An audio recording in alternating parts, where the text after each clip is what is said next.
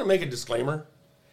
We do not offer actual medical, legal, or financial advice on this program. These are our opinions and for entertainment use only. Fear is freedom. Subjugation is liberation. Contradiction is truth. Those are the facts of this world. And you will all surrender to them. You pigs in human clothing!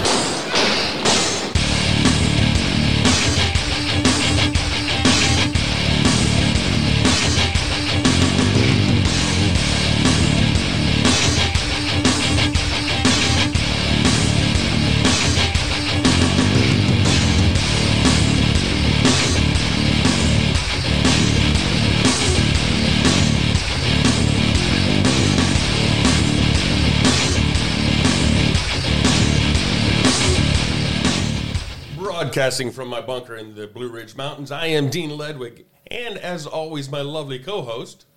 I'm Scott Dunlop, and I'm reporting from Lukenbach, Texas, in a abandoned missile silo. And we have a special guest today. Is Ken Stiles. Hey, Ken. Hey, Ken. Welcome. How are we all doing today? Doing pretty good.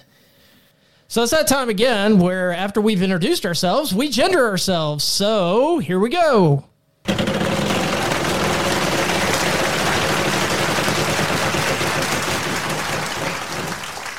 All right, my favorite. I've always wanted to be a non-binary Roomba. And today I'm going to be a gender fluid glass of water. What about you, Ken? Well, as for me, I believe that I'm going to be a non-binary shiitake mushroom. All right. Okay. Now that we know who we are. Do we? Yeah, Well, today, since we are a tech show, we're going to start with tech today.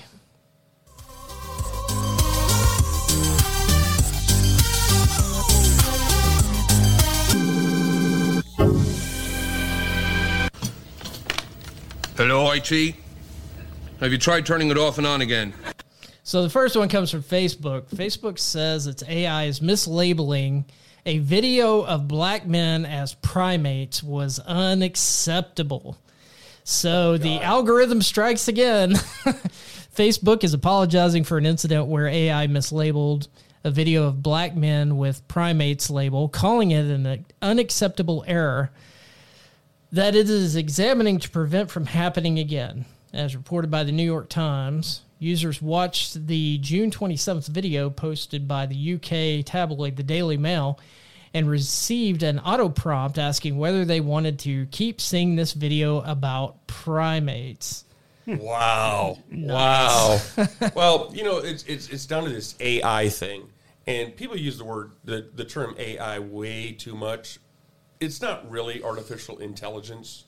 It's down to how good the programmer was that wrote the code that, you know, actually distinguishes things in that respect. I mean, they're all just knowledge-based systems. They're a bunch of ifs and thens and for each. It's not actual AI. Well, you know, people can't even tell that most of the time anyway. But it's not the first time this has happened. Google's have had this happen before, and the article on The Verge goes on, this incident is just the latest example of artificial intelligence tools showing gender or racial bias. I'm not sure that applies, but okay, with facial recognition tools showing they have a particular problem with misidentifying people of color. In 2015, Google apologized after Photos app tagged photos of black people as gorillas. Last year, Facebook said it was studying where the algorithms trained using AI included those with Instagram, which Facebook owns, were racially biased. Now, come on. A computer can't be racially biased. Yeah. It's just wrong. Yeah, exactly. It's just wrong. It's either not right or it's wrong. Yeah, There's no bias there. There's no bias there. This is ridiculous. The whole idea about artificial intelligence, though, is an oxymoron because it's created by humans. Exactly.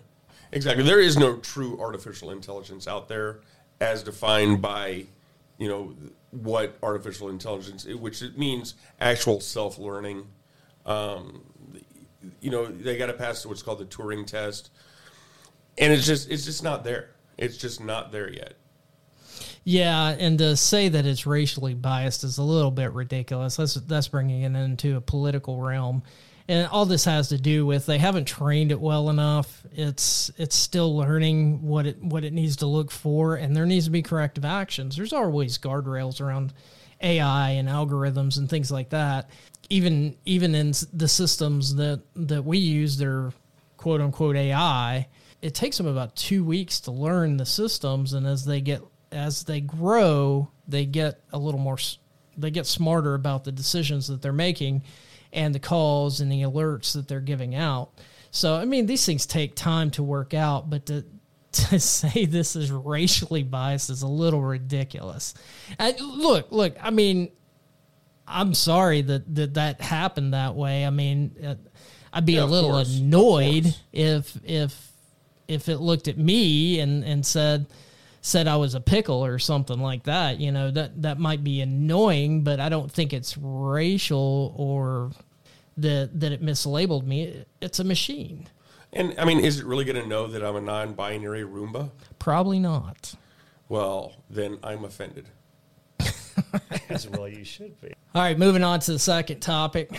Apple delays controversial child protection features after privacy outcry. Now, we talked about this last time and how this could develop into something else, into mass data gathering. And obviously, there's some other people that think that too. So Apple is delaying the child protection features announced last month, including controversial features that would scan users' photos of child sexual abuse material, following intense criticism that changes could diminish user privacy. The changes had been scheduled for rollout later this year. Again, child porn bad. Yeah, absolutely. I mean, anything dealing with child porn, people should be hung by their testicles and then beaten by anybody who wants to come by. I'm good with that. But, you know, there's a couple of bad things that can come out of this. One is gathering user data and then selling it, because that's the highest commodity on the internet is user data. A lot of people don't realize if you're getting something for free, you are the product. You know, it's not the product that you're getting. It's your data. But also, on the flip side of this, is if they can search using a hash for certain pictures, videos, whatever, they can then create a hash for a certain document. You know, if you're passing a document that they don't agree with, whether it be political or anything else, then, you know, they can flag that as well. And now they can come after you for that, you know, which a lot of that goes to the PayPal ADL agreement, which they're wanting to shut down people for. It starts off saying illegal activities, and then it says hate groups, kind of connotating or conflating hate groups with illegal activity. Now, I'm not a big fan of hate, don't get me wrong, but, you know, just because a group does things you don't agree with, that doesn't automatically make it illegal. Well, that's true. And we were talking about last time, the hash function, the MD5 hash function. Even though it's a good system, there is a flaw in it called collisions. So you can have duplicate hashes of the same file. It's a hash collision is what they call it, but it's just a duplicate. And so what if that gets mixed up and then somebody blamed for something that they're not doing, you know, like child pornography or these hate groups or anything like that. You know, like you said before, and like we've said on the other podcasts, if it's free, you're the commodity. Exactly. So they're selling you, or you're giving that to them. And that's fine. If that's what you want to do, that's fine. Just be aware of what you're doing.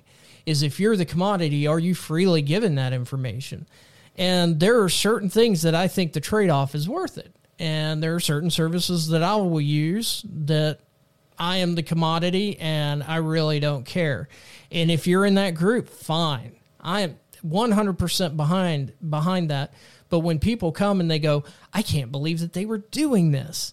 You know, it's the point to educate people about what they're doing, not that it's right or wrong. I mean, it's a business model, and it's completely legal. I'm sure it's in the license agreement.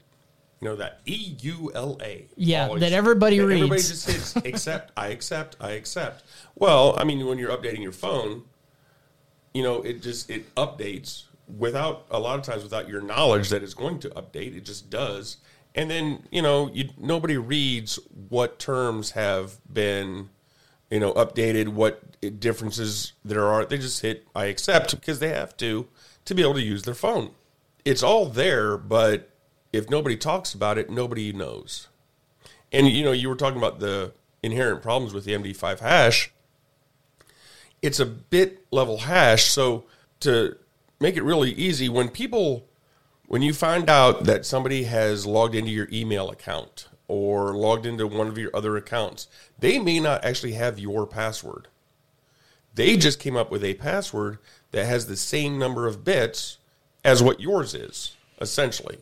Trying to break this down into stuff everybody's going to be able to understand. Essentially, it just adds up to the same number. It may not be your exact password. So now there could be another picture out there with the same hash that's not child porn. That's not anything bad, but you're going to get flagged for it. Maybe the FBI will come raid your house. Who knows? And shoot your dog. Well, yeah. We're talking like SSO too, you know, it's tokenization. So you're sending that hash through there. They're not actually sending your password through SSO a lot of times. And folks out there, just a little tip. If you have something that has second factor authentication, use it, please. Yes, absolutely. It seems like a pain in the ass, but it's definitely worth it. It is. And Google and Apple have found the perfect business model because they sell you these phones. They're $1,000, and then they make $500 a year off you buying that phone, which is crazy. These off-the-grid phones that people talk about, as soon as you connect it to a carrier, there's no such thing. As soon as you install an app, there's no such thing. I had a person one time ask me, they said, how can I stay off the grid? I'm like, do you have a Facebook account? They're like, yeah, I set one up years ago. I was like, well, too late. You're done. There's no such thing as being anonymous online. It doesn't exist. You can't do it. Anything else on the Apple? No, I'm good on that one. All right, I'll move on to my next story. GM temporarily shuts down North American factories because of chip shortage. Here we go, folks. Lack of silicates. General Motors parent company, Chevrolet, GMC, Cadillac, and Buick was temporarily halting production of 6 of its North American factories as a result of the global chip shortage. It's the latest major automaker to be affected by tight supply of essential computer chips. 4 of GM's U.S. base plants will be affected. Fort Wayne, Indiana, Wentzville, Missouri, Spring Hill, Tennessee, Lansing, Michigan. 4 other factories in Mexico and Canada will also go dark for several weeks as GM works to shore up its supply of chips. The halt production will affect GM's most profitable vehicles, including trucks and SUVs. So, where are we getting the chips from? Afghanistan? I think it's China. No. We don't get things from China. They don't have sand in China. Oh. I guess they don't. Yeah. No, they're using it to build their new islands. Yeah. Actually, I have an uncle that lives right outside of Fort Wayne, Indiana, and he was down here visiting back in June, and there's a warehouse up there with 15,000 GM trucks right now. Or in June, it was 15,000 trucks just sitting there. Couldn't do anything with them because of the chip shortage. There's also in IT a big chip shortage too. Things are getting delayed. We can't get products, laptops, TVs. And what you're going to see is a lower priced consumer electronics. They're going to stop producing those and only put the chips in the higher end ones. Everything's going up. I mean, inflation's at an all-time high. Mm-hmm. The dollar is weak. All these consumer products skyrocketing right now. When we start looking at why our dollar isn't buying so much, I mean, we're basically being held hostage by China right now. There were, something like 14 to 28 container ships off the shores of California just waiting because there's nobody to unload them. Nobody's wanting to go back to work.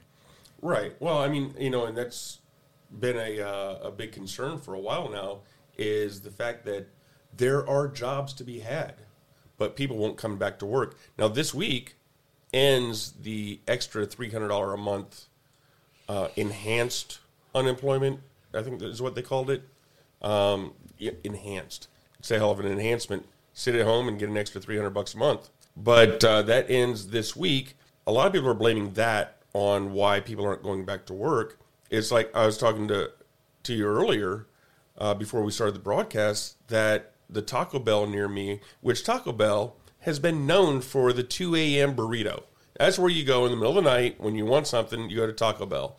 Well, the one near me closes at 8 p.m. now, just due to a lack of workers. A lot of sad stoners out there. Yeah, man, I can't get a burrito at 2 o'clock in the morning. This sucks, bro. Oh, bro. One of the big complaints for the people that say it's not because of the enhanced unemployment and it's not because people are getting used to working from home, one of the big complaints is, well, there's no adequate child care. A lot of jobs are offering child care now. They're doing everything they can, higher pay, bonuses, offering child care, and people still just aren't coming back to work. Well, the automotive industry is going to have a big problem. They're going to have huge shortages. And right now, used cars are going through the roof. I think Ken would know a few things about that. Well, as a matter of fact, I do. I see a tightening on all lines across the United States, whether there be cars, trucks, SUVs. Availability is, I'm watching day supply just get smaller and smaller. And on, certain auction platforms where there used to be 30,000 vehicles a day, at one point, at the low point, dropped down to about 10,000 vehicles per day. So that supply of used cars dipped 60%. And it's now back up to about another 10% or 20%, so it's up about 20,000 per day that I see. But the pricing that is the biggest difference. Cars now on a wholesale level at the marketplace are up $5,000, $6,000, $7,000 from where they were in January of this year.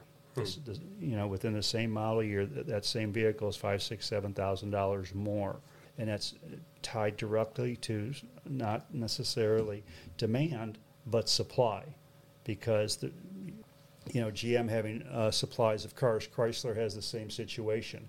They got thousands and thousands of their vehicles that are parked, can't be sold, that are waiting for chips. So the consumer on this is they're paying an exorbitant amount of money for used cars, almost to the point where the disparity between new and used is minuscule. So you're often better off to go buy a new one if you can get one, instead of paying for the same price or close to the same price for a 2 or 3 year old 50,000 mile vehicle. Mm-hmm. And the stock's just not there because I drive by these car lots, man, they're empty. They're empty. And all these types of industries, like the RV market, go try to look for a travel trailer or anything like that, and you're not going to find one. Mm-hmm. And there's a trickle down across many industry lines in different verticals that are tied to this, whether they're converters, whether they're repair facilities, and suppliers to those producers. For the parts, they're not ordering parts anymore. So it just affects so many levels. Whether it's a manufactured situation, I don't know. But it clearly affects all kinds of different industries, from suppliers all the way down to end users. Right. Yeah. Well, yeah. You have an upflow and a downflow of everything out there. In the auto industry, there is so many other industries that are tied to that, both on, pre-production and post-production. And all of those industries are going to be affected. And then again, that creates more job loss, and that job loss is being felt across all industry sectors. And, of course, chips, silicon, it's used in practically everything we do today. I heard recently of a plant that was slowed up in Indiana. A lot of those employees went to an Amazon facility that they built up there, a huge distribution center, and are now working for the Amazon, which is a digital-based platform, and they can't get those workers back at the production facility because they're staying at Amazon. Right. Amazon, one thing about Amazon is they do pay their workers well, and their benefits are pretty good. So, people will go there and stay, but, Amazon is just growing so rapidly. Amazon has more technical workers than Google, probably by double. Well, and they have the largest infrastructure, and the government, most of the government is on AWS. Yeah, Amazon owns somewhere between 40 and 50% of all the servers on the internet. That is beyond substantial. Well, that basically makes them the internet. Remember back in the 90s, it was AOL that was the internet, and they were the backbone of the internet. And now basically it's AWS. And, well, of course, Azure coming in as a second, and then Google coming in as a third. Mm-hmm. I know that recently I tried to order a specialty battery and a lead-acid battery, just a small battery for a piece of equipment. They were telling me at the dealership that I was trying to order it from that they would not see batteries until February. And luckily, I was able to find an ion lithium. I found one that comes from Afghanistan. Yeah, I had to buy an ion lithium, a premium battery, because I couldn't find the lead acid. When we talk about these supply chains and how they're drying up, and they are drying up, we see it in meat, we see it in food. Go to your grocery store, and a lot of the consumer products that you're used to buying, you're starting to see less and less of those. And then also you have the shrinkflation where they're selling the product at the same price but giving you less. Mm-hmm. That's something that you need to watch out for. Always look on that little tag that they've got and see how much you're paying per ounce for something. You can see it go up or you're getting less for the same price. And they're having to do that just to stay in business. I mean, it is trickle down, like you said. I mean, it's one of those situations to where either go broke or give less or charge more. You've got to do something to stay in business. Well, you decrease the supply, which increases the demand, and then that allows for essentially a price increase where you're now paying the same amount for less product, which is, essentially a price increase, but people don't realize it a lot of times because the amount is so small, they don't think about it. They don't look at it. It's like ice cream, right? You used to buy a half gallon of ice cream, and you got a half a gallon of ice cream. And then about 10 years ago, that became 1.75 quarts, a pint under a half gallon. And now you get a quart and a half. And it stays the same price, and it's almost like you don't notice because it's just a little bit less. Well, how long has it been since a 2x4's been a 2x4? Never. I don't know if it ever was. I used to buy root beer, and a few years back, you used to get a 6-pack of root beer for $2 whatever, and just one day it went to $4. Mm-hmm. Just plain out went to $4 for the same price for 30% less. I mean, exactly. I mean, it's been going on for decades. As far as shrinkage or whatever the term that you use. Yeah, we try to stay away from the word shrinkage. Yeah, shrinkflation, I think is what they're calling it. Yeah. But yeah. All right, so the part where it kind of gets scary is now you can't buy parts for your car. And now the truckers can't buy parts for their trucks. So goods and services don't make it to the metropolitan areas where they are dependent on those services and goods to get to. Any city only has 3 days worth of food, period. Right. And if trucks stop, people are going to starve to death. Yeah, I mean, exactly. that's the extreme, not saying that, but that's what could possibly happen. If they can't get the goods and services there's going to be a national emergency, and they're going to have to call the National Guard to truck those services and goods in. at an exorbitant price, and then you get shortages, and then you get food lines. And when you get food lines, you know, when somebody's looking at their kid and they're looking at you and you got a loaf of bread and their kid's starving to death, you're going to get mugged. That's what's going to happen. Anybody would do it, I think. I mean, so. You know, you've got to look out for yourself and your family, and that's where society starts to break down. Is when people are hungry, society breaks down. They said you're only 9 meals away from murder. Wow. I never heard that one, but yeah, it makes perfect sense. Yeah. I'm about 2 meals away. Yeah, don't take my food. I think you could go a couple of days without eating. Oh, I'm sure I could.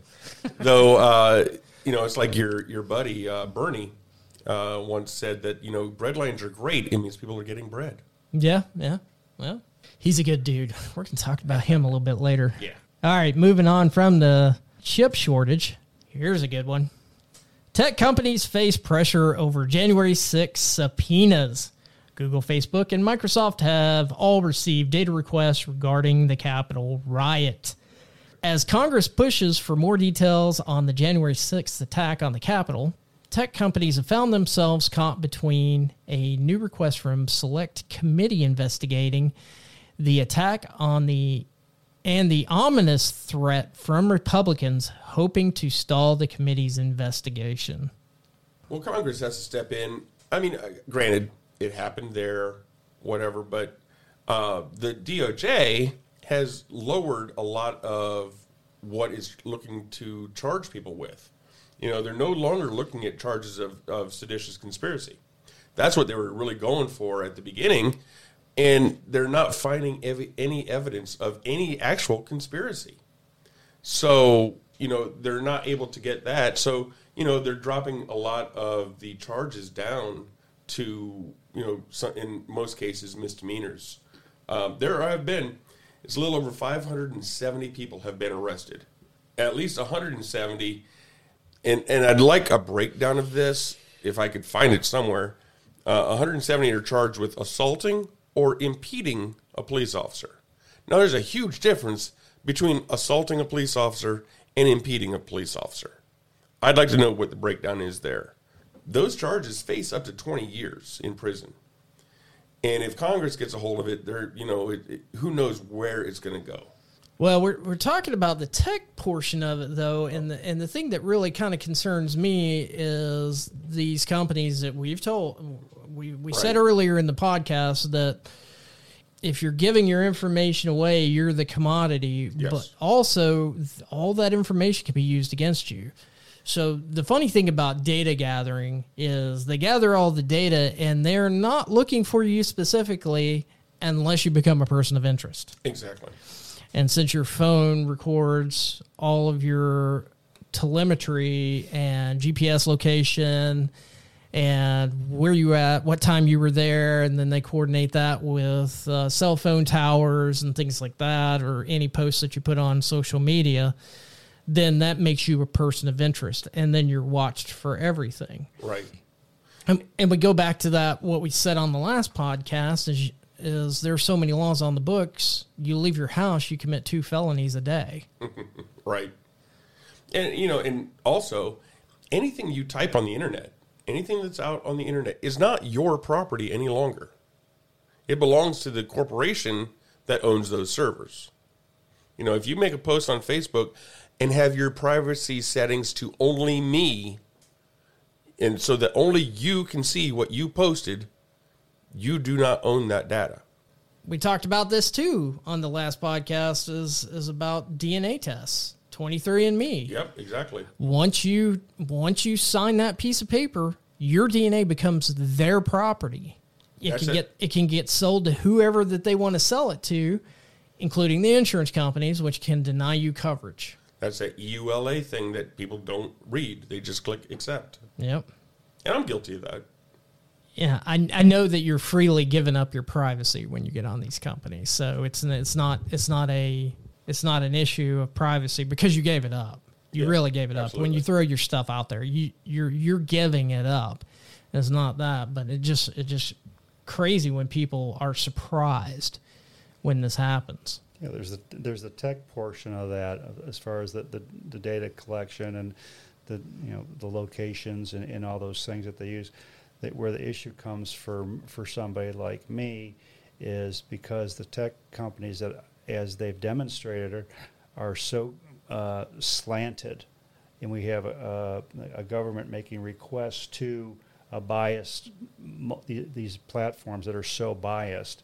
I see or feel that there's going to be it's going to be easy path for them to get into to get that information because of political biases, whether it's right or wrong. Mm-hmm. Okay, that's where it gets just dangerous for everybody. Well, that's where you get into suppressing messages, and they're not doing this for Antifa. No, of course not. That's just an idea. Or BLM, or any of the Antifas that the 12,000 police officers that were injured across the country last year. Mm-hmm. But Antifa is just an idea. Though I've actually been at demonstrations where I have heard people scream, "I am Antifa." So, I guess it's a loud idea. So moving on, staying in the Facebook vein, my home state of Texas is to set a new law banning Facebook from censoring conservatives, but experts argue it's unconstitutional. I would agree. Texas is one step closer to enacting a law that would make it more difficult for social media companies to moderate political content. Both Texas House and Senate approved a bill earlier this week, sending it to Governor Greg Abbott's desk. The bill would make it unlawful for social media companies with more than 50 million users, like Facebook and Twitter, to censor users' content based on political views or geographic location. This includes modernization actions like banning, deplatforming, or demonetizing users for removing posts. Okay, so I'm probably going to get a lot of flack for this, but this is crap. This is crap. These are private companies, and I'm going to go with that. These are private companies. They can do whatever the hell they want, and they can be as slanted as they want because they are private companies until they become utilities. If they become utilities or they become news organizations, then that's a little bit different. But as private companies, here again, go to the MyPillow guys thing. If you want a free and open Twitter, go to whatever his frank.com or some shit. No idea what his is. Yeah, there's a bunch of them popping up. I don't know what it is. I think you can get on his platform and buy some pillows too and some sheets. I think they do quite a bit of monetization there too. This is crap. And it won't stand up. I know that they're trying to make a stand and they're trying to put out a message, and I get that. I approve of the message that people's voices shouldn't be shut down, even if they're wrong, because free speech is speech for everyone, not just for the ones you agree with. I don't have to listen to whatever you say, and half the time, I don't listen to what you have to say anyway, but I'm good with that. If I don't agree, I don't have to listen. That's a great thing about America. If I don't agree, I don't have to listen. And if I don't like your state's laws, I can move somewhere else. So please feel free to go where you feel comfortable. And if it's not here, find it somewhere else. That's the great thing about this country. If you don't like it, go somewhere else. If you don't like the message that's being put out, don't listen.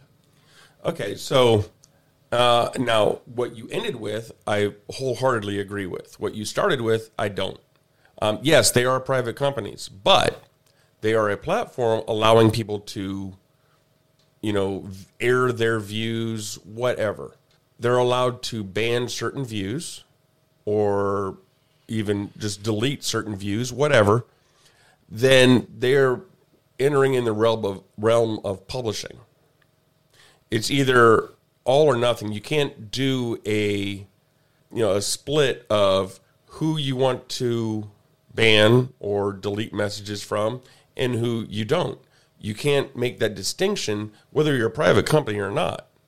Well, you're kind of going on the equal time doctrine. which kind they, of. you No, know, I'm not on board with the equal time doctrine. they but- enacted that for television stations and Right. FCC communication, and then until this stuff falls under FCC or is a public utility or something like that, then there's and I agree that they came out and they said this is about free speech, and it's not anymore. No, not at all. It's only about speech we agree with Exactly. under our particular doctrine. As a private company, just like any other private company, you can hold whatever views that you want to hold.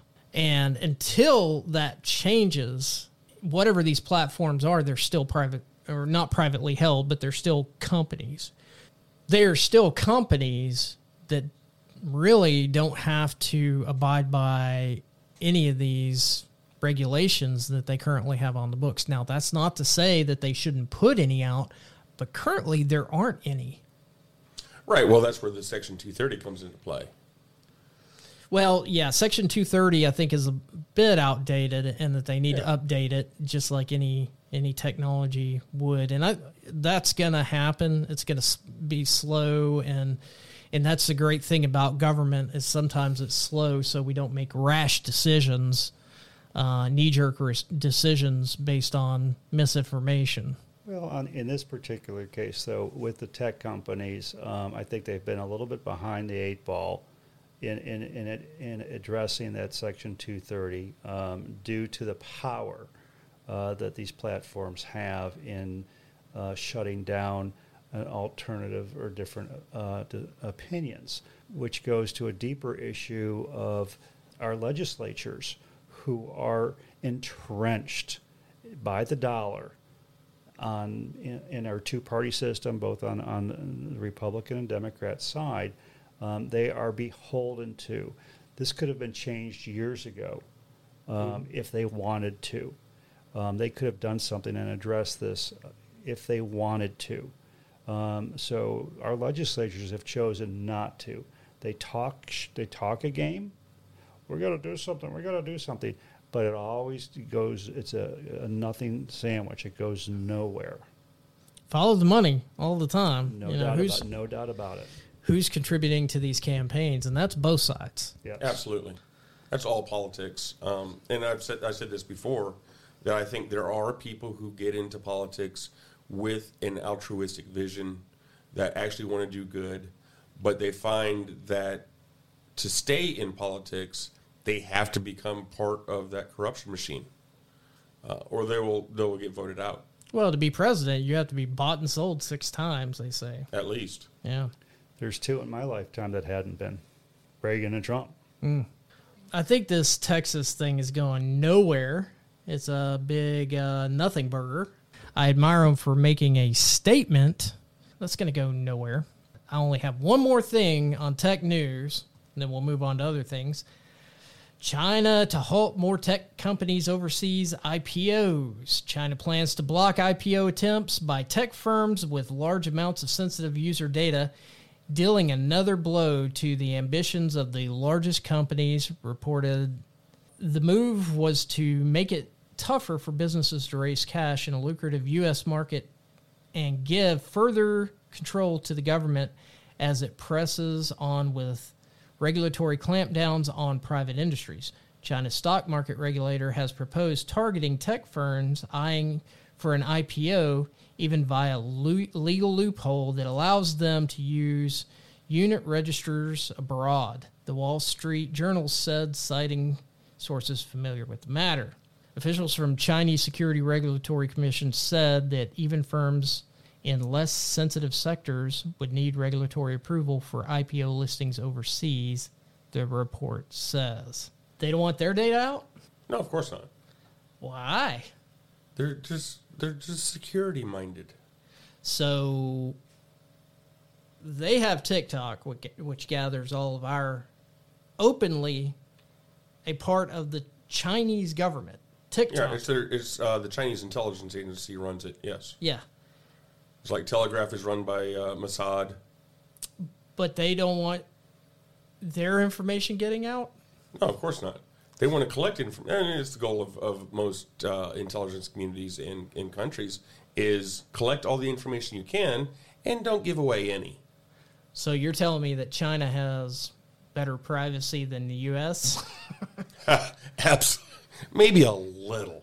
You know, the guns, the walls, you know, the actually welding people into their homes. It may have something to do with it. So for people who don't know, we send all these manufacturing jobs and chip manufacturing and technology over to China. They immediately steal the intellectual property. Yes. And manufacture it for themselves. They've been doing this for 20 years now, since they got preferred status for manufacturing, preferred trade status. They've been doing this for 20 years, and they're given zero back. We've shipped all the jobs over there. We shipped the technology over there. They don't create their own technology. They don't create their own research. All that's done in the U.S., they just take it, they copy it, they can embed whatever they want into it. Some things have been found out, some things haven't. To make callbacks to China. Why are we doing business with these guys? Because they will do a week's worth of work for $2.35. I think because of the dollar. Somebody's getting paid. Absolutely. Someone's getting paid to ship the job, to ship the technology. No one has been able or had the motivation to hold these people accountable. Our legislatures, again. Okay, so there's got to be a motive behind it. And it's somebody's getting money. Look at U.S. interests versus China's interests. Well, of course. I mean, that's the foundation of what was to be called the TPP, Trans-Pacific Partnership, which would have made almost free trade for China to the United States, very similar to NAFTA, but for China. They wouldn't even be paying the small amount of tariffs that they do pay now. So it would have, granted, it would have made a lot of things a lot cheaper, but just like NAFTA, it would have shipped all of our jobs to China, just like when NAFTA was signed, all of our jobs went to Mexico. And for people who don't understand, you know, they use a lot of political prisoners, quote unquote, and they pay them $5 a month to sew Nike shoes. Yeah. All these shoes that people are paying hundreds of dollars for, I mean, their labor costs, they're not paying for health care, they're not paying for retirement, they're not paying wages, they're paying them $5 a month so that they're not called slaves. Yes. But they're indentured servants. Yes. Because if they don't do that job, then they're going to prison. Yes. And people don't realize that when they're wearing these Nike shoes and all this stuff that they're getting from China. Nike, Apple, a lot of the large corporations are in bed with the Chinese government so that they can do this. Now, not everything made in China is done this way. You know, I'm not going to say that because it's not true. But the large corporations like Nike, like Apple, you know, they are in bed with the Chinese government, and they use this to keep their prices, what the corporation pays, low. Not the consumer price, because, you know, you're still going to pay $1,200 for an iPhone, you know, but it costs them fractions of pennies on the dollar. And let's not forget Disney. Well, yeah. They're really Disney, in bed. Yeah. They're really in bed Absolutely. with the Chinese government. Absolutely. What is it? Like half of their movie revenue comes from China? Yeah. And John Cena had to go on and in Mandarin make an apology for calling Taiwan a country because China disagreed. I just don't even know what to say. And then we just handed them the largest lithium deposit on the planet. Absolutely. Afghanistan. We pulled out of there with like zero warning. And Afghanistan has the highest lithium deposit in the world. And China's moving in to get it. Russia's moving in to put in an oil pipeline. You know, and what are we doing? Leaving them $84 billion of our equipment and our tech a lot of high-end tech, like our... I'm sure they won't reverse engineer any of that. No, like our night vision goggles that China doesn't even have. Their military does not have night vision goggles the way we do. And China's moving into Afghanistan, and they will pay any amount of money to get our tech. Absolutely. The Taliban are now the best armed army in the region. They are. The Taliban has the best armed army in the world outside of the United States. Yay. We're dunking it, guys. Dunking it. And not donuts. And now for the news.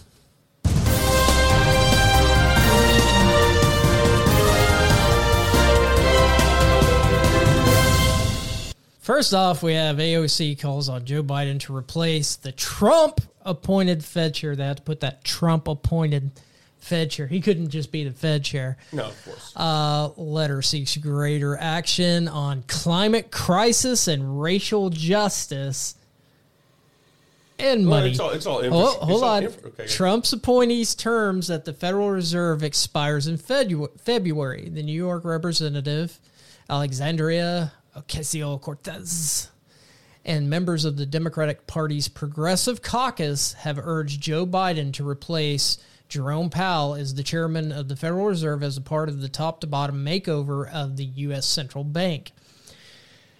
As news of possible reappointment of Federal Reserve Chair Jerome Powell circulates, we urge President Biden to reimagine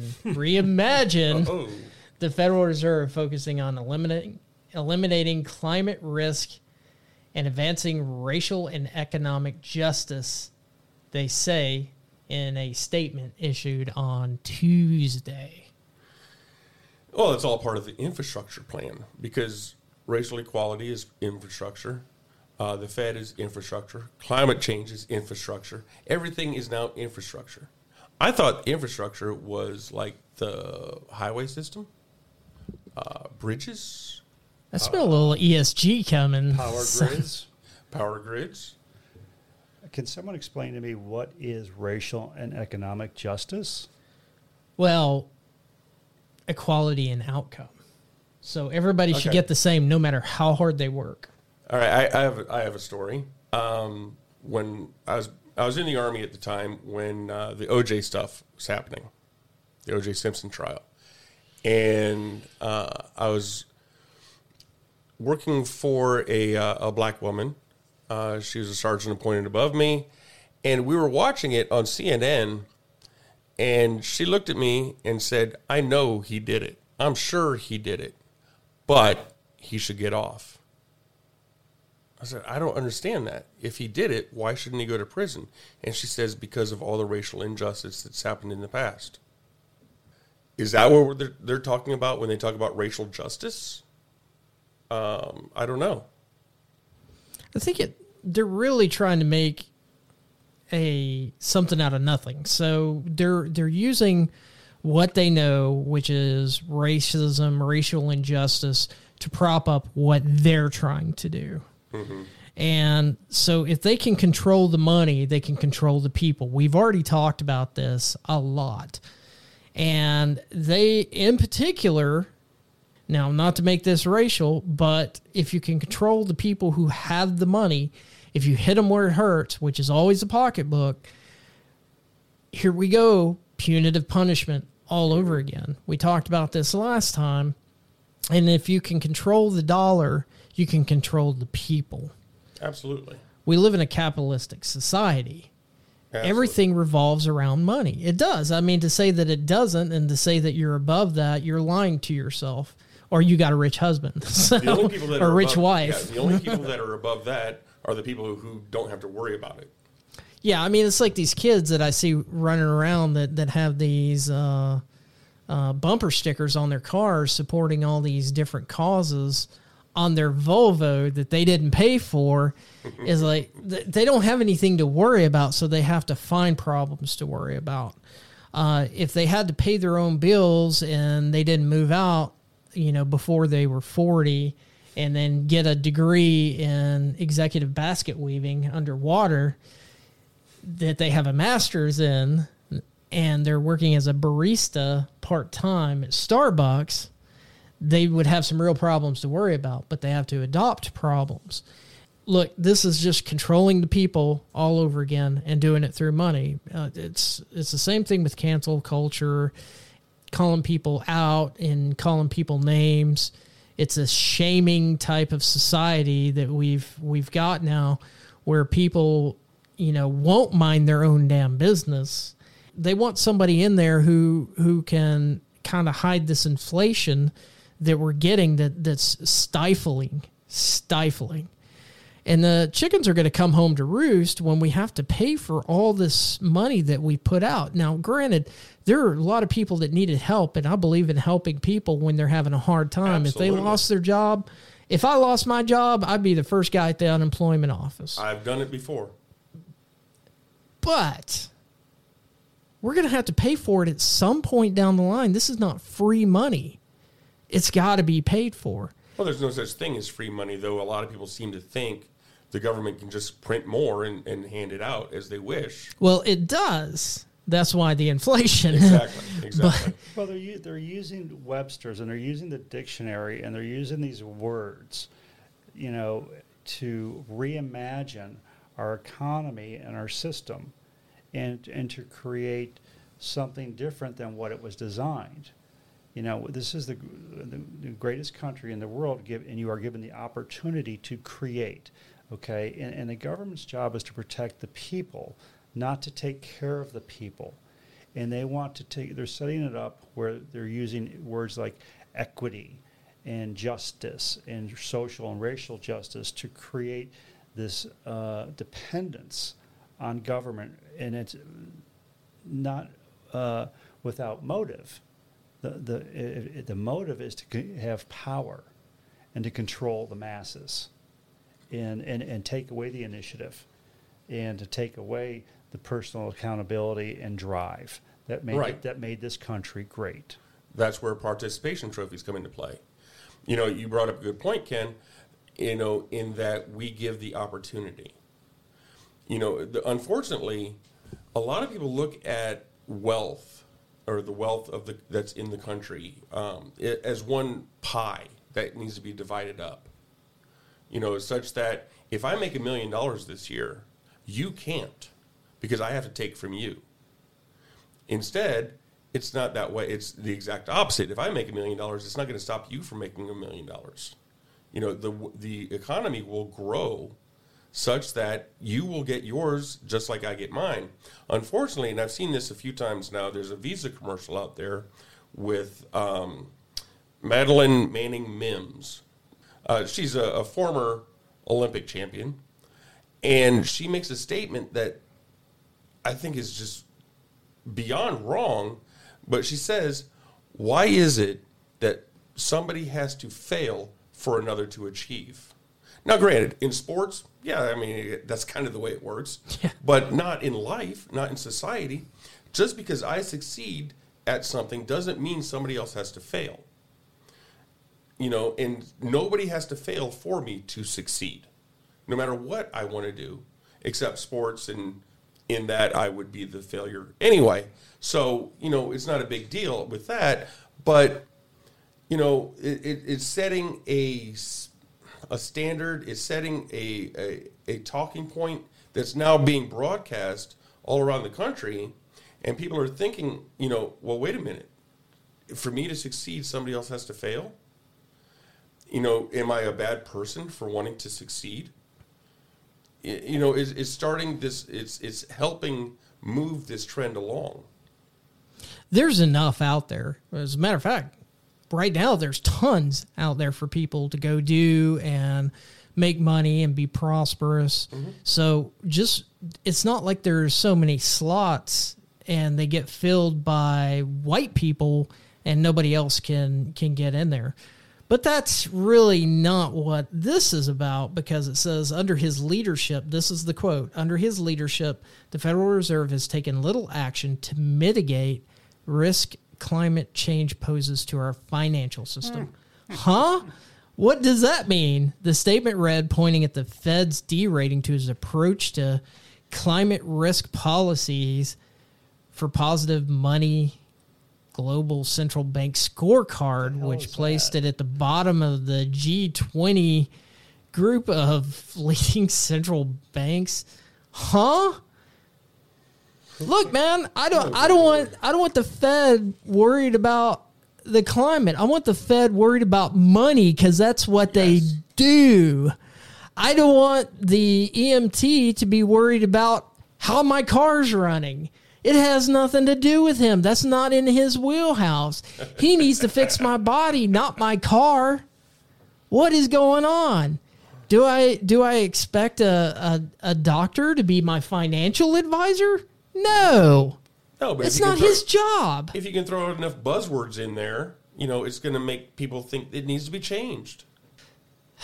Powell has said the climate crisis poses profound challenges to the global economy and the certainty of the financial system.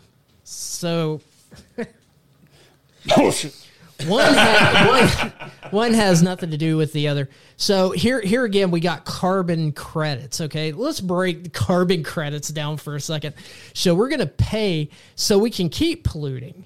So we buy the carbon credits so we can pollute as much, but we're only making a certain amount of people rich for these carbon credits.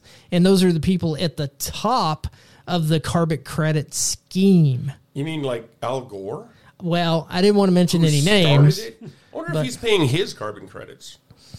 I wonder if he's bicycling everywhere. Last time I checked, he's got a private jet that flies everywhere. Absolutely. And if not, he's in 4 fully armored SUVs. Mm-hmm. In his 5 mansions, and his carbon footprint is that of a small town. Yes. Yeah, I mean... But he has other companies paying his carbon credits. Yeah, so, I mean, it's a scam. It's always a scam. It's always about the money, and it's about control. The other part of this that we kind of got into is if you can make a person dependent on you, you own them. Absolutely. And so if you become dependent on your government, you own them. You own them. That's the basis of communism and socialism. Yes. Absolutely. So you'll do what we say when we say it. You'll be a good little pup, or else you'll get whipped. Obey. All right. So I think we've done enough on that one. The other interesting story, and it probably was a text story, but we'll go ahead and go on news on that. So we were going to talk about OnlyFans this week and how they stopped their main business, which is porn. Yes. And they said that they weren't going to do it anymore because punitive punishment. Yes. The credit card company said that they weren't going to support or allow payments on that type of behavior anymore. Right. Yeah. You cannot pay for what is actually legal because we don't agree with you. Now, look, if your whole business is based on something, no matter what that business is, you're not going to do it anymore.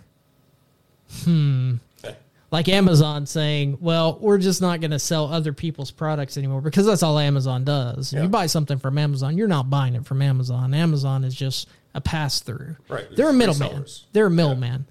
Yeah. If they said we're not going to sell toilet paper and Pop-Tarts anymore, they're going to take a big hit. You say OnlyFans, what do people think about? Porn. That's where they made their money. Well, they've done a about face. I wouldn't go on OnlyFans, probably because nobody would pay to see it anyway. Right. I've never heard of it until today. But the thing is there, here again, we have a set of jobs that is relatively safe, serving a purpose. Here again, freedom of speech, even though you may not agree with it. Right. Still, Yeah, it doesn't matter what you think about porn. You're anti-porn, you're pro-porn, you do porn. It doesn't matter. That's not the point of this. It's not about the porn. It's about the banks restricting a company's ability to do legal business. And again, that goes back to what we were talking about last week with the ADL and PayPal. the fact that they're conflating certain groups with illegal activity, even though it's not actually illegal. They just disagree with it. A lot of sex workers have suffered some sort of trauma, or have daddy issues or agreed. Whatever. I think being a sex worker is probably not the best therapeutic method out there. Mm-hmm. But who am I to say you can't do that when it's perfectly legal? Exactly. And that's where we get into liberty. If that's your area, then go do it. Go be free. Go do whatever. Mm-hmm. I mean, it's just like anything else. If it doesn't affect me, I really don't care. Exactly. It's none of my business. It's only when people try to force things on me and try to modify my behavior through punitive measures that it irritates the crap out of me. And that's mainly what this podcast is about is, hey, man, mind your own business. Stay out of my stuff. If I'm not hurting you, it's none of your damn business. Well, and I'll often say, my freedoms don't end where your beliefs begin. But you know what? That is reverse also. Your freedoms don't end where my beliefs begin. Freedoms are freedoms. They are inherently available to all of us. They are not government given. We are born with these inalienable rights. I think I read somewhere. Yeah. And I still have freedoms even though I'm not vaccinated. I mean, I don't gain more freedoms being vaccinated. I still have my freedoms. They were given to me when I was born. Exactly. And I don't need a government or Eric Fauci to tell me what my freedoms are. I can go and do as I please. Because the vaccine, through these breakthrough cases, has proven that the vaccine, hey, man, if you got the vaccine, more power to you, dude. Whatever. Don't make me get it. Don't say I'm going to give it to somebody because you can still give it to somebody even though you've been vaccinated. So stay out of my business and I'll stay out of yours. But don't shame me because I haven't elected to go down your path. That's your deal. You deal with it. Exactly. Everybody has the right to make their own choices, based on their own research, based on their own doctor's opinions, whatever. Do your research. Do what you want to do, what you think is best for you. I will do what I think is best for me. I don't, degrade or denigrate anybody for what they do. As far as this goes, and as far as anything goes, as long as it's legal, I really don't care what you do. I have a ton of close friends who have been vaccinated. I have a lot of close friends who have not been vaccinated. I don't differentiate between the two. I don't have a separate class of citizen for different people because of that. You don't have your own set of silverware that they have to use when they come into the house? Just a different drinking fountain. Yeah, I know what you're saying because half my family's vaccinated, half the family's not. And I don't care. If you did the deal, go ahead, man. Be free. Do your deal, man. I don't really care. And I don't think you're an idiot because you did it. I think you did what you thought was right in your situation. Don't make me do it. Right. One group is not smarter than the other group. Yes, they are. Except Ken. Well, they think they are. Ken's smarter than everybody.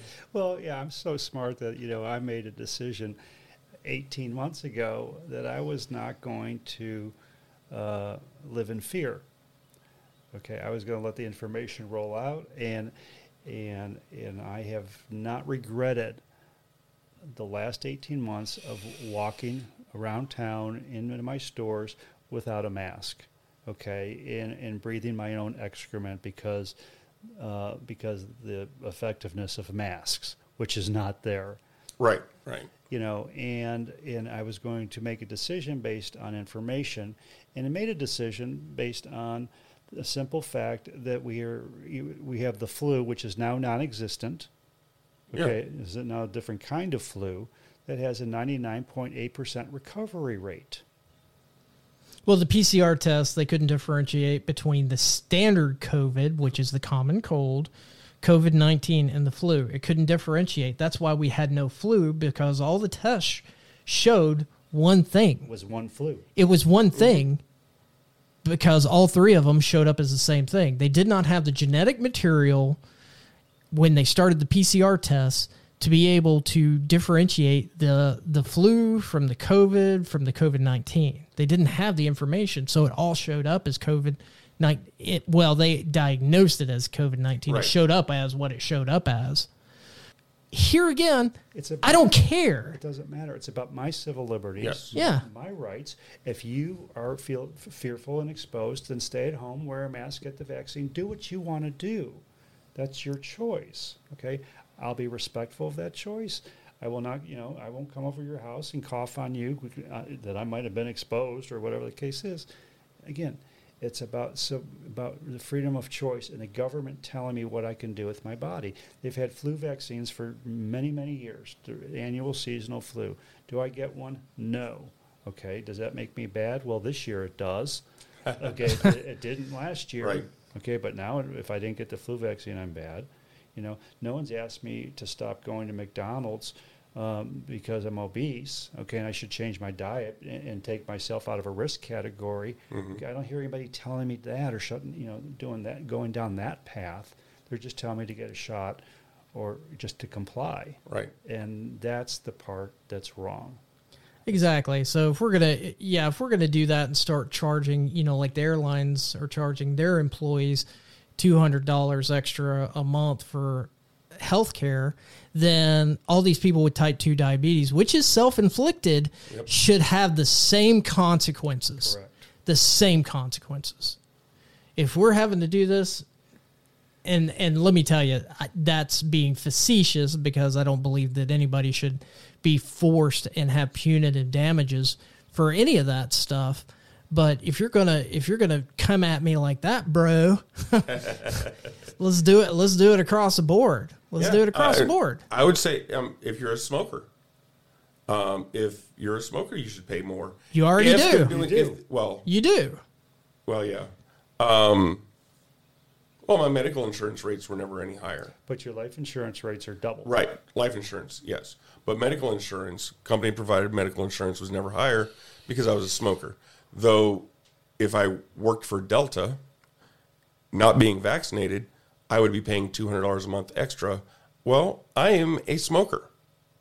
And I would say if that's the case, it should be across the board, and I should have to pay more for being a smoker because that is self-inflicted. But people like us who have no pre-existing conditions, that have healthy lifestyles, we're not obese. Speak for yourself. I am. But, the thing is I'm not at a high-risk category, so why should... I mean, I have a great immune system. It's worked perfectly for me for the last 50 years. Why do I have to do this? Why? I mean, I've been walking around this entire time. I have not changed my behavior whatsoever. I've even continued to go to work. And I have been in the presence of people that have had COVID-19. So have I. And I haven't gotten it. I haven't gotten sick once. As a matter of fact, I think because everybody was locked down, I haven't gotten even a cold. I read a recent statistic where 80% of our population has some form of immunity. Recently. Right. Well, and there's a lot of people who have had COVID don't even know they had COVID. Right. 80%. They have the antibodies. 80%. We're going to move from one controversial subject to another. And today with us, we have Ken, and we're going to interview Ken today, or we're going to let Ken tell his story. But I've got a couple of questions that I want to ask Ken first before we get into this, just to make sure that we're all on the same page so that nothing's inferred. Are you a racist? I am not a racist. Are you a massage therapist? I mean, a misogynist? I am not a misogynist. A misogynist? Misogynist. Let's see. Are you a communist? I am not a communist. Are you a Nazi? No. Are you a white supremacist? I am not. You think that would be covered by racist, but obviously those are two different things. Black people can be white supremacists. Do you hate anybody who makes their own choices about their sexual preferences? I do not. Okay, well, that's strange because the story you're about to tell us, everybody says you're that type of person. So what we're going to talk about today is January 6th. We're going to talk to a person who was there firsthand. Actually, we're going to talk to two people that were there firsthand. I was not, so I don't have anything to talk about, but I'm going to ask questions anyway and interrupt as much as possible because I want to be part of the conversation and I want the attention to be about me. Sure. But Yeah, it's all about you, Scott. No, I actually wasn't there January 6th. I was there in November. Okay. For the Stop the Steal rally. Yeah, so we're going to talk about what was a peaceful protest but was touted as an armed insurgents on the Capitol and how that has been misrepresented.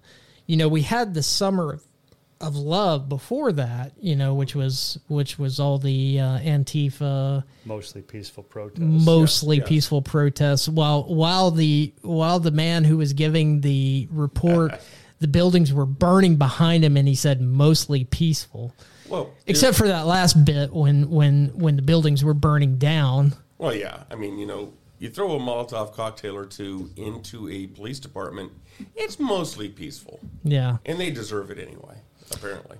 And let's put this disclaimer out there. I believe in peaceful protests. I believe people's voices should be heard. I believe that the marches, the Martin Luther King and Malcolm X, I believe those were great events. Let's put that out there. And I believe that when the masses are dissatisfied with their government, you know, going back to Ben Franklin, the government should fear its people. Its people should not fear its government. Absolutely. We have the Second Amendment to protect the First Amendment. So with that, I'm going to turn it over to Ken for a little while, and he can go ahead and set the stage for us, and then we'll ask questions. All right, so a little bit of backdrop. I've been fairly apolitical most of my life. You know, probably more socially conservative and fiscally conservative, but, you know, have also just under the guidelines of do what you want, but don't impede on me. And I don't force your ideology on me. Don't force me to embrace something that I don't believe in. You know, really didn't get political in my life probably until the last 10 years as far as taking a stand for anything. Is that when you got a mortgage? No, that's when I saw things going on in our government that I found distasteful as far as what I was raised to believe the moral fiber of our country was based on Judeo-Christian principles, and you love your country and those type of things, and personal accountability and responsibility, and what the role's government was, you know. So, you know, that's just a little bit of a backdrop. But I was at the November event, Stop the Steal, in November, and I was there because of what I saw transpire on Election Day, in the ensuing weeks, as our protracted election closure just got more skewed and more skewed, and it just felt dirty and not right. And there was enough empirical evidence that I saw that was being presented by professionals, not by me, as far as bellwether counties, states, different things, then water lakes that stopped voting counts. And there were just some weird things that went on to say, you know what, I don't believe what happened. You know, I saw this man who campaigned out of his basement get 80 million votes, when I found that really hard to believe. And I think they used the pandemic to manipulate our voting processes across the country, And all of it, too many things just kind of just felt really ugly to me as far as the country that I was raised in. So I went to that event in November, and what I saw at that event, was hundreds of thousands of people of all colors. There were the first thing I saw when I got there was a group of African Americans carrying a defend, the American flag with the blue stripe down, with the thin blue line, walking down the street was the first thing I saw, and I felt so good about what I saw. I felt good about being there. I'd never been active in this regard, but I felt pretty strongly I want to be part of something, whether it was going to make an impact or not. And I walked up, from Freedom Park up to I forget what building it was. I think it was the Supreme Court. And on one of the walls there talks about our First Amendment. Yep. Okay. And exactly. It says the First Amendment on this wall, and it was impactful. It was powerful, and what I saw going on in our country, it was the shutting down of our First Amendment on so many levels, and it was very in that part. It was frustrating as an American to see our processes getting hijacked by whatever force it is. Whether it's a deep state, whether it's a political party, whatever, the integrity of our elections was being compromised, and my vote was now not counting, and that to me was frustrating. So fast forward as we go through, the next couple of months, with the protracted vote counts and different things, and more was coming out. More information was coming out about the election just being hijacked, and I was mad. I was mad because again I couldn't see the results. It didn't equate to me. So. The call to D.C. for the rebellion, again, I wanted to go. I didn't know that anything would come from it. I didn't know what Mike Pence's powers were or not, that type of thing. I didn't know that it was going to change anything, but I wanted to go there and just, be part of the peaceful dissension, and the peaceful voice that was there. So let me ask you this. Did anybody call you to do this? I mean, did the president at the time, did he call you up and say, "Hey man, come on up and let's overthrow the government"? Is that how that went down? How exactly did that happen? That's not how it came down at all. It was just a personal calling as a patriot, someone who loves my country, and in my civil liberties is that I'm watching be eroded and impinged upon, and now our voting system is being hijacked. No one called me to do that. Well, thinking for yourself, that's a little dangerous, don't you think? Oh, I didn't feel unsafe at all. I didn't feel unsafe at all. You know what? Actually, let me take that back. I knew I was going to be in a sea of people that felt the same way that I did. Mm-hmm. Okay, but I also knew, because I'm not a mushroom. Okay, I knew that there was going to be some unsavory people there. There were going to be some bad actors there. I knew that was going to be a presence. So I wasn't fearful so much that, but I was aware I needed to be aware of my surroundings. Right. I experienced that same thing in November when I was there. And I didn't have any trouble, walking back to my hotel from the rally or anything. But then again, I'm not an elderly person nor a small woman. which seemed to be the people that were being attacked mostly. I saw many of those people who shouted, "I am Antifa."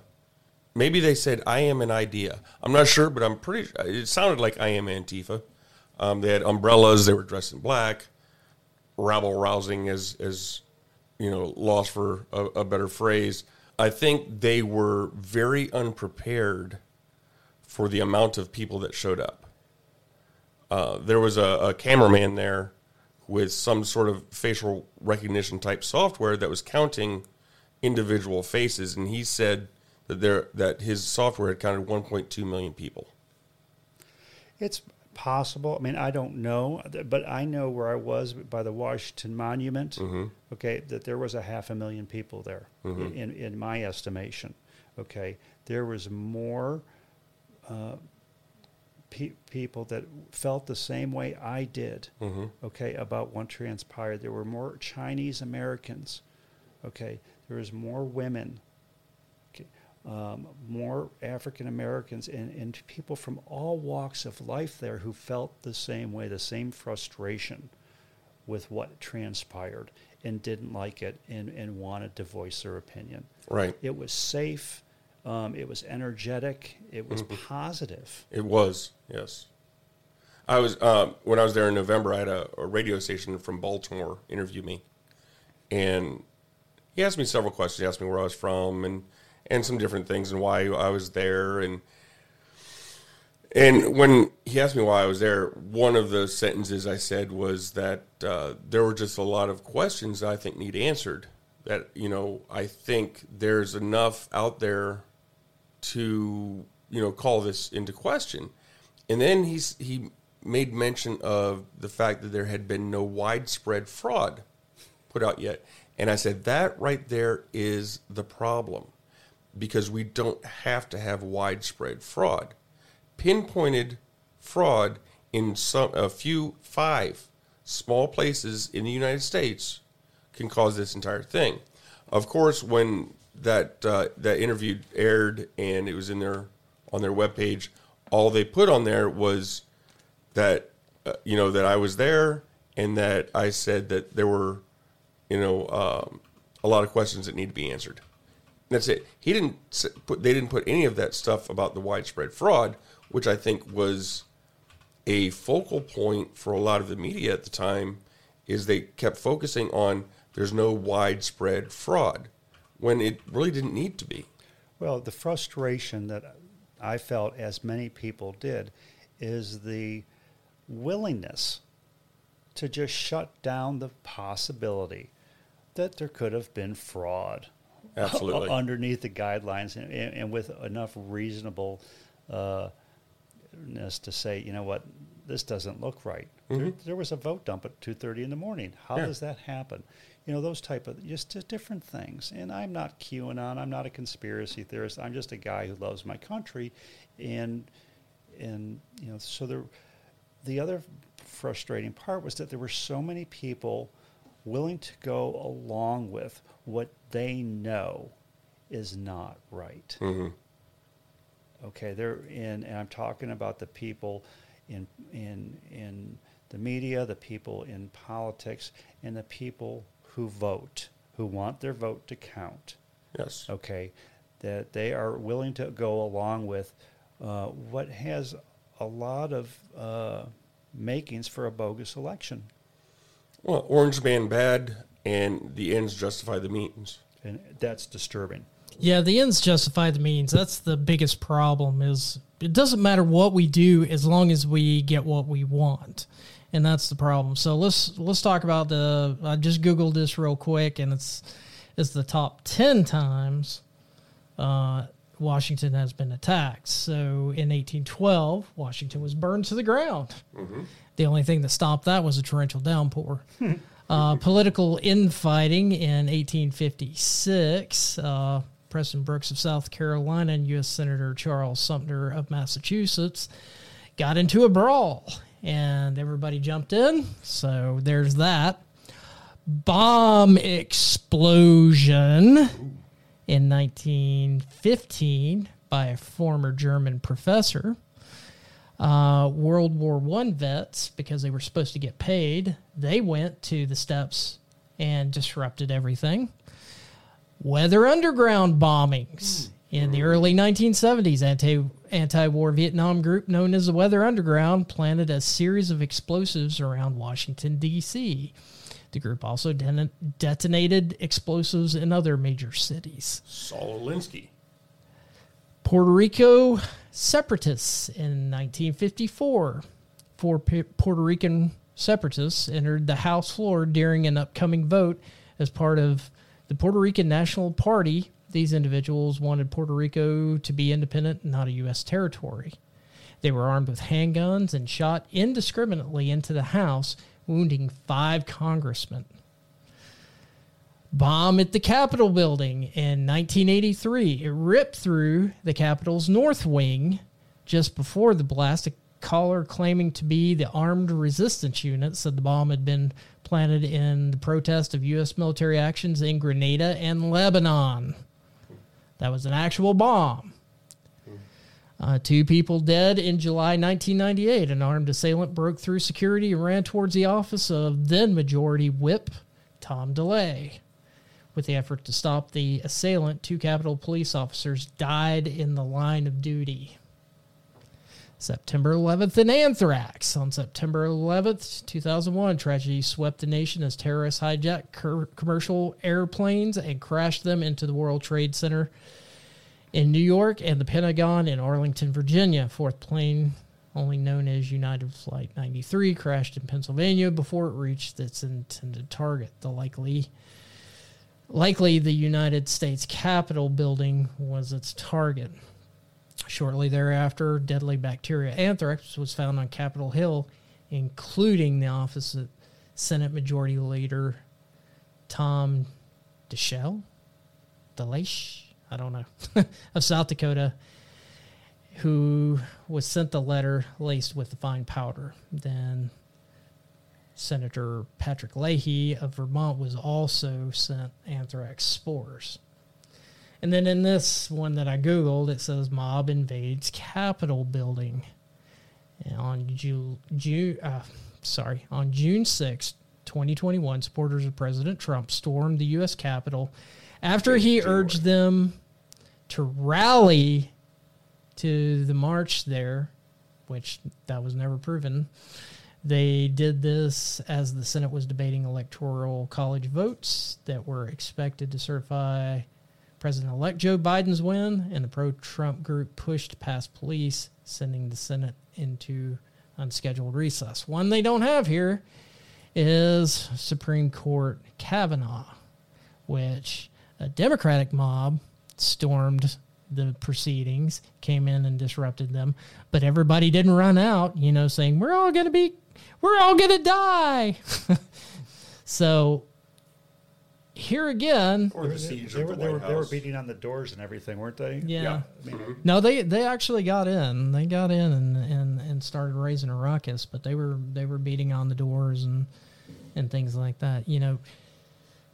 This is why our Capitol's open, so the people can go say what their beef is with their government, and that's why you march on the Capitol. That's why you do it. Well, there's nothing in there about them trying to lay siege to the White House either. Well, yeah. I mean, trying to overthrow the government, I don't think, was that your intention, Ken? Heavens no. The sea of people that I was there with, okay, we were there to let our voices be known, okay, that we do not agree with the outcome of the election. We believe that it was tampered with, and that should it be either put off until it's clarified or whatever it is. I don't know the legalese behind any of that, but we were there, and again, there were people from all over the country, from every state. There were people there from Philadelphia. There were people there from Michigan. There were people there from from red and blue states who just didn't feel what was happening was right. We were not dog whistled, if you will, to do anything. You weren't taking your instructions from QAnon? I was not taking my instructions from QAnon. I was not taking my instructions from anybody. I was there on my own free will to just be there for my voice. And nobody there with a megaphone telling you to storm the Capitol? Well, now that's a different story. So on our way to the Capitol, I was there, and there were people, like I said, from all over the country, all colors, walks of life. And we were asked to make our way. Okay, it wasn't storm the Capitol. It was, I think, to march peacefully towards the Capitol. Okay, and that's when there was a movement going towards the Capitol. Now, in that process of going there, on our way to the Capitol, up the hill, there were people with megaphones. Now, they were clearly, and this is about a quarter mile away from this long march in streets filled up, multiple streets going towards the Capitol, suspicious people, if you will, with megaphones saying, come on, they've breached the Capitol. And and the people I was with there were kind of looking, that's awfully peculiar. We saw in that march, there was also people that were in paramilitary gear. Mm-hmm. With camos and knee pads, helmets of different colors. So, not being naive, I knew and we knew to be aware that there was other things going on there than what most of the people were there. This was an opportunity for people to do some unsavory things. So in your opinion, do you think that those were agent provocateurs or plants or somebody to rile something up, or what's your feeling on that? Without any doubt or any reservation, they were there to gin up the crowd. And by the time that we made it up to near the Capitol, there were all kinds of people that were on the stairs and on the scaffolding, and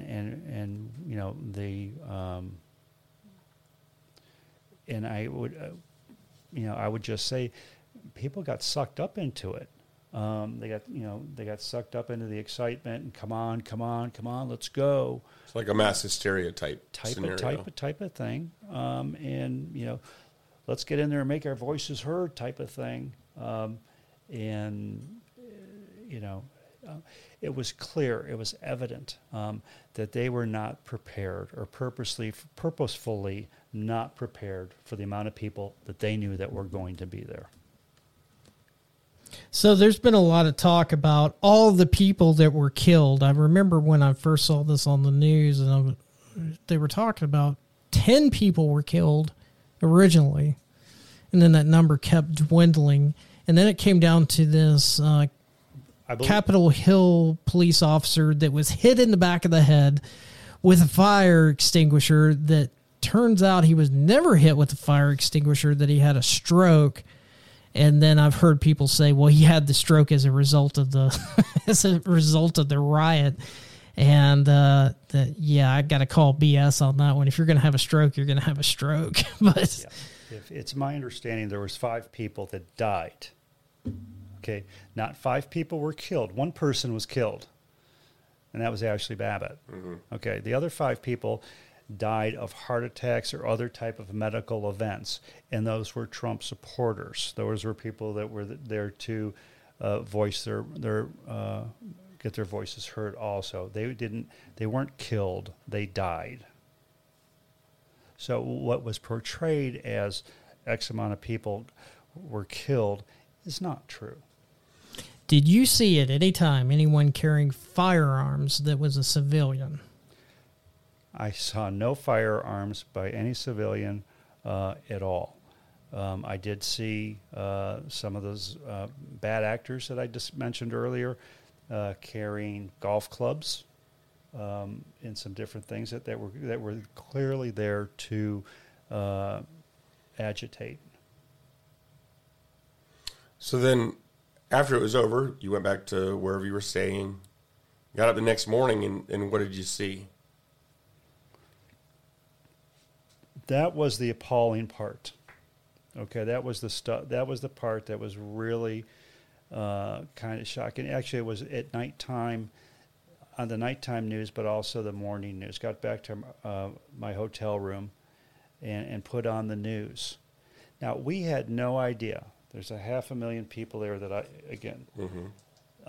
what transpired inside Of course, yeah. the White House. How could we? We weren't there. We weren't up there. I wasn't on the scaffolding, nor were the people I was with. We were, back with the masses. So you didn't actually enter the Capitol building. I did not. Okay. I wasn't. I mean, I was close enough to see on the bridge there that there was no security, very little security. Clearly, there was no fencing. There was fencing apparently that was taken down prior to the event. Go figure. Well, I think we've all seen the video of the Capitol Hill police officers just opening up the fencing and letting people in. I believe with instruction, come this way. Yeah. Yeah. So there was the appropriate measures for. I don't care what the event was. I don't care if it was. It doesn't matter what the event was. It was clearly they were, I believe, purposely not prepared for what was coming. And but what I saw on the news that night was just mind-blowing. They called it immediately this armed insurgency, this armed insurrection. There was nobody armed, okay? There was nobody that was there to cause harm to anybody or to hurt anybody. And that narrative that the media stuck with and that the political class jumped on has been absolutely distorted. And that's the part that's so frustrating. As being a person who loves this country and the success and the liberties that I have achieved in this country get tarnished, by this armed insurrection that they called it, was mind-blowing. And the person I was with, who was a younger person at the event, called me up and we were supposed to meet for coffee. And he called me and he just said, WTF, what am I seeing on the news? That's not what happened. That's not true. And so that young person got a real dose of the spin and the dishonesty that takes place in our media to spin and create something that never happened. So you get to see it from two different perspectives, one of a young man and then one of, well, you're not young. We'll just leave it at that. No, I'm not.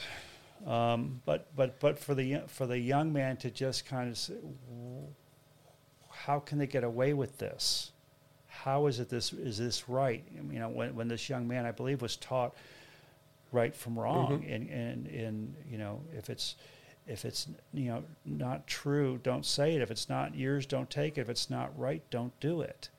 And to have him experience that firsthand, to be part of that excitement and good energy, not knowing what the outcome is, but just to be there, and then have it twisted into this bad, terrible atrocity attack on our Capitol and our democracy. That was the attack on the democracy, was the media, and how it was portrayed.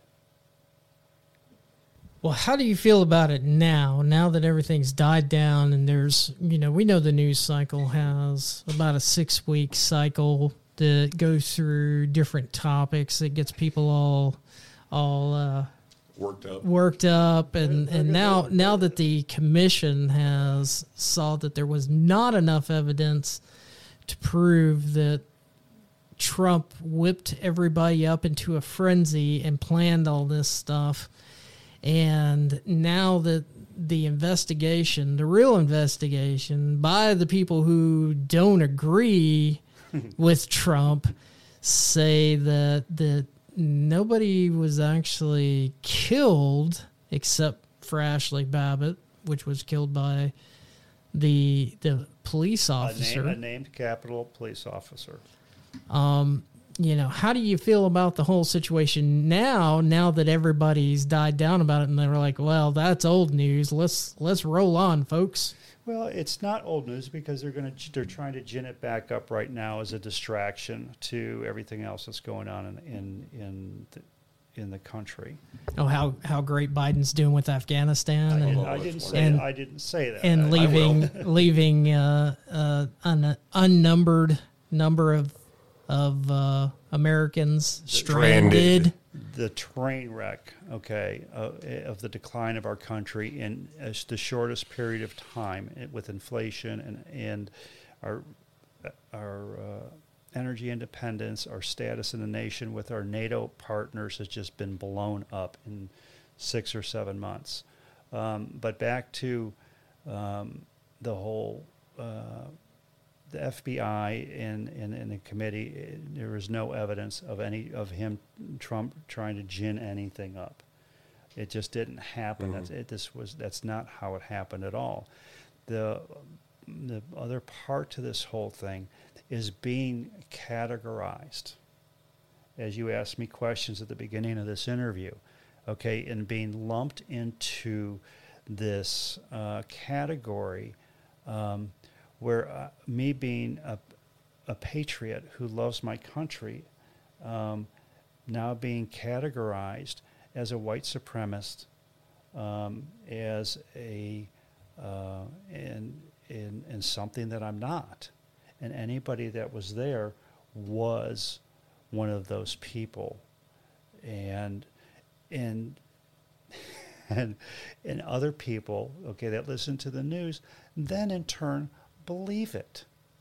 So I have now been ostracized by friends and or family for people that know that I was there.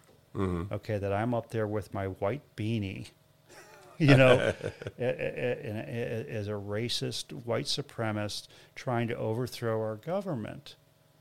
And that's about as far from the truth that I can imagine.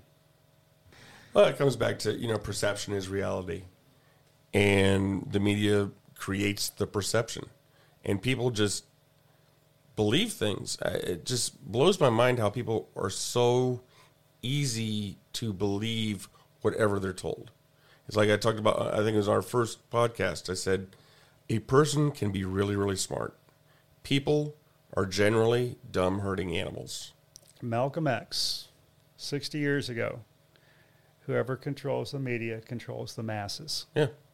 And we're seeing that, And for people that don't question that, shame on you, If you're going to believe what you're being told, versus doing your own research and if you got a question about what happened, ask somebody who was there. Don't ask Nancy Pelosi. Don't ask OAC or whatever she is, who wasn't even there. She felt that she was, going to be murdered or whatever she said. But she's in tharancy right now because of it. Because of that, and she wasn't even there. So that kind of stuff. Ask me. I'll tell you what it was like. I'm thankful to be given the opportunity today to explain what I saw, what I participated in, why I participated in it. I wasn't there with forks and torches, trying to storm the Capitol at all, and nor was anybody else there. But there was clearly, like I said, it was an opportunity. It was a ripe opportunity for people to hijack it and make it into something else, which is what they did. Well, and this theory or thought that we can't think for ourselves, that we have to have everything nerfed up for us, this is ridiculous. People need to make their own choices and think their own ways. I don't need to subscribe to a belief system, and I don't. I think for myself. I have my own opinions. And that's what this podcast is about, is putting my opinions out there. It may not necessarily be the fact, but this is just what I believe in. I'm not telling anybody they should believe this way or that way. But there again, nobody else should be doing that to me. Thank I mean, even here, Scott and I have different opinions on several things, but we can respect each other enough to know that, guess what? He is allowed to have his opinions, even if they're the polar opposite of mine. And we could still be friends. Yes, we can agree to disagree. I don't have to hate him. This is that my team versus your team. It's tribalism, and if you're not on my team, then you are the worst human being ever, and I will not do anything for you. There is no tolerance in our society. They're trying to take tolerance away and making tolerance, a thing that's of weakness or not virtue. Where tolerance is a virtue. You can do whatever you want to do. Okay, you can worship how you want to worship. You can be whatever gender thing you want to be. All those things. Okay, I don't care. That's your business. Okay, that's not for me to regulate. Okay, that's not for me to judge. That's between you and your maker. Okay, but do not force me to embrace it. Do not force my family to embrace it. Do not force children to embrace it. That's not your place. Okay, love and tolerance is needs to be called here in all arenas, and it's just not appropriate for you or the government to dictate what's right for me on any level, religious, sexually, medically, and to say it's wrong, okay. Is just not how this country was founded on. It was founded on those things, religious liberty and freedom in choices. It's not acceptable either. It's not acceptable. It's not acceptable. And I'll stand against it all day long, on principle alone. Absolutely. I think in my opinion, one of the greatest world historical events in my lifetime is also what has helped to cause a lot of downfall in our country, and that's the fall of the Soviet Union. Prior to that, we all had a common enemy. And, we could rally around that. I remember being a kid, right all the way up until, probably the early 90s or so. Red Dawn. Yeah, Red Dawn. But, yeah, they remade that. It's North Korea now. But I remember, the family would gather around the TV for the Olympics, and we would watch the medal count of the United States and CCCP, the Soviet Union.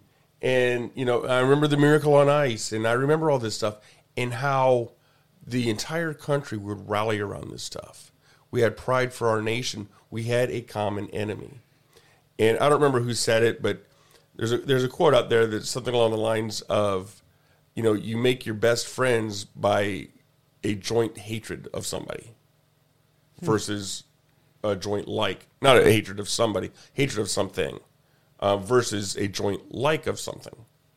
And now, since the fall of the Soviet Union, we've not had really that common enemy. So, we've went internal because everybody needs something to be against. Oh, they need conflict. Humans need conflict. Yes. Yeah, I mean, it's not enough to have things that you are for. You have to have things that you are against.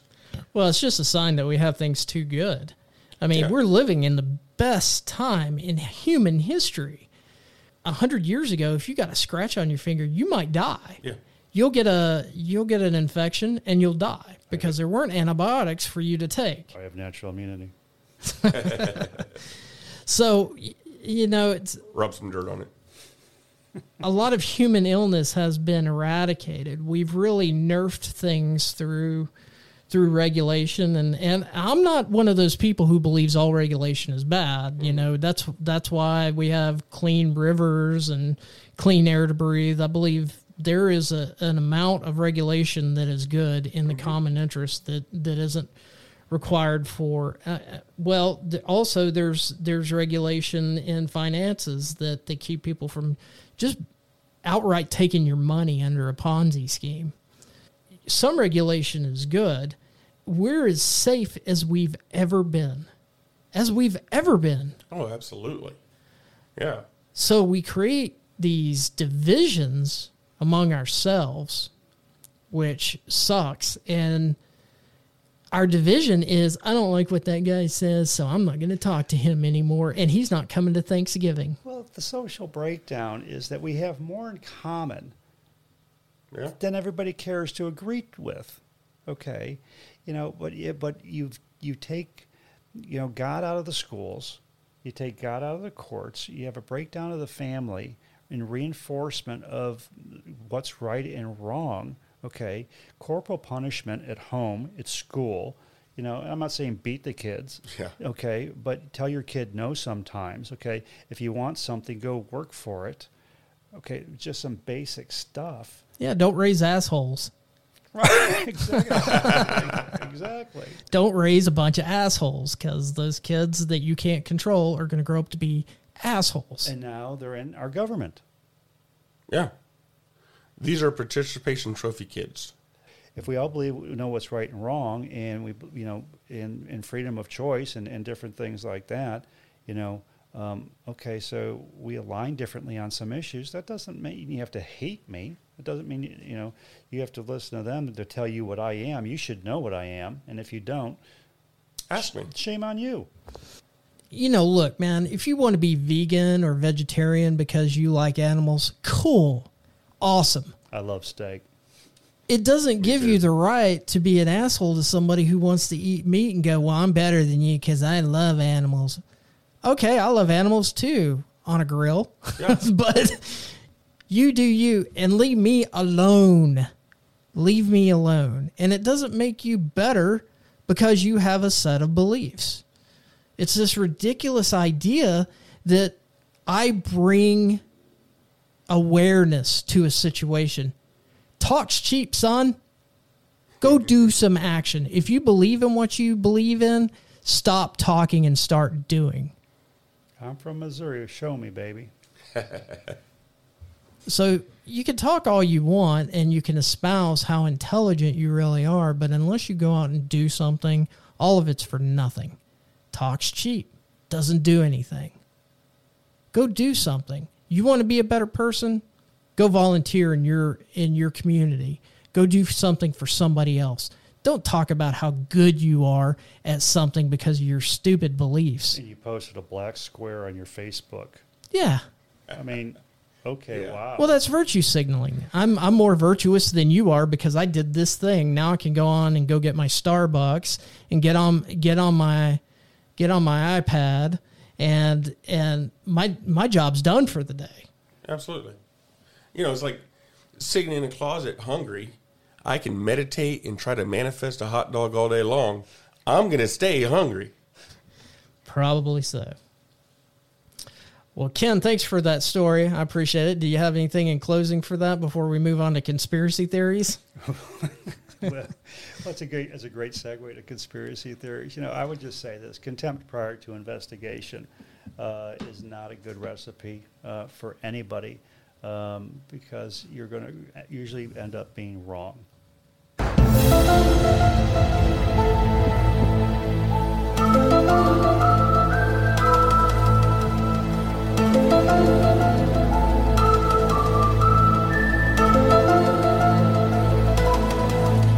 So first up today is, and who knows if this is true or not, so just putting that out there, CIA is negotiating with Taliban, not diplomats, and they will leave Americans behind.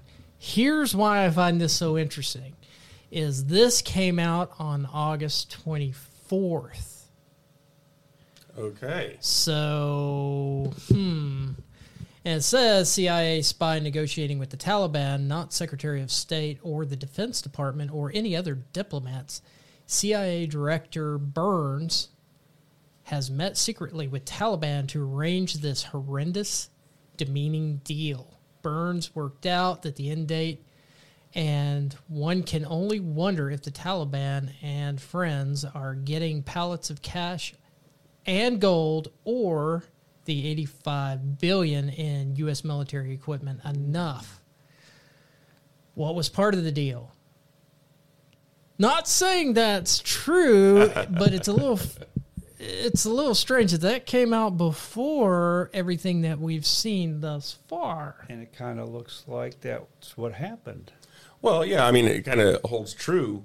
It's one of those that it came out before we saw it, before things actually came about, and now we're seeing those things actually play out. It said $85 billion worth of equipment.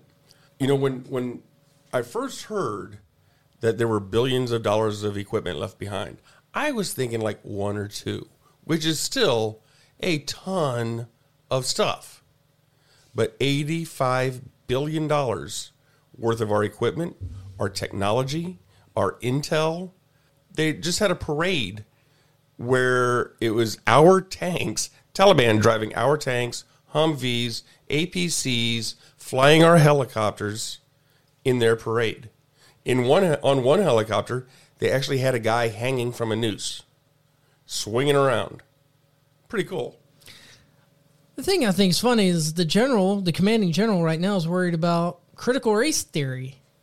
And Absolutely. That's all he's talking about on the news, but we're not talking about this Afghanistan deal. I'm on a message board for veterans. It seems like one of the main topics that come up has centers somewhere around either critical race theory or gendering and misgendering. Right now the military, the ruling is on gendering. You take the gender of what you're born with, unless you've actually had the physical surgery done, then you can change your gender to the other. And there's only two. People are up in arms about this. And see, I don't know. I don't get it. I don't know if it's for publicity. People join the military and do this. I don't know. I don't know where that comes about, because in the Army that I was in, first off, as far as color and stuff, the only color was green. And we were always told that, and I believe it. At the time, the Army was a higher percentage of African Americans were in the Army than what the national population was. It was like 25% black, which our population is about 17. And there was never an issue, ever, that I experienced or heard about. Now, apparently, there's issues all over the place. Well, it has. They've created the issue, and for political whatever reasons, to be woke, and in that process, it just has degraded the morale of our current active duty, and just not illegitimized, but delegitimized past service members' reason to serve, and now they're trying to, again, going back to. Lumping people into categories. Anybody who is a Trump supporter is now a white supremacist and full of white rage, and they are searching for those people through their social media sites, and creating, again, the division that when you need to be cohesive. And the Army's supposed to be as far away from that, and historically has been green, right. not white, black, brown, or whatever.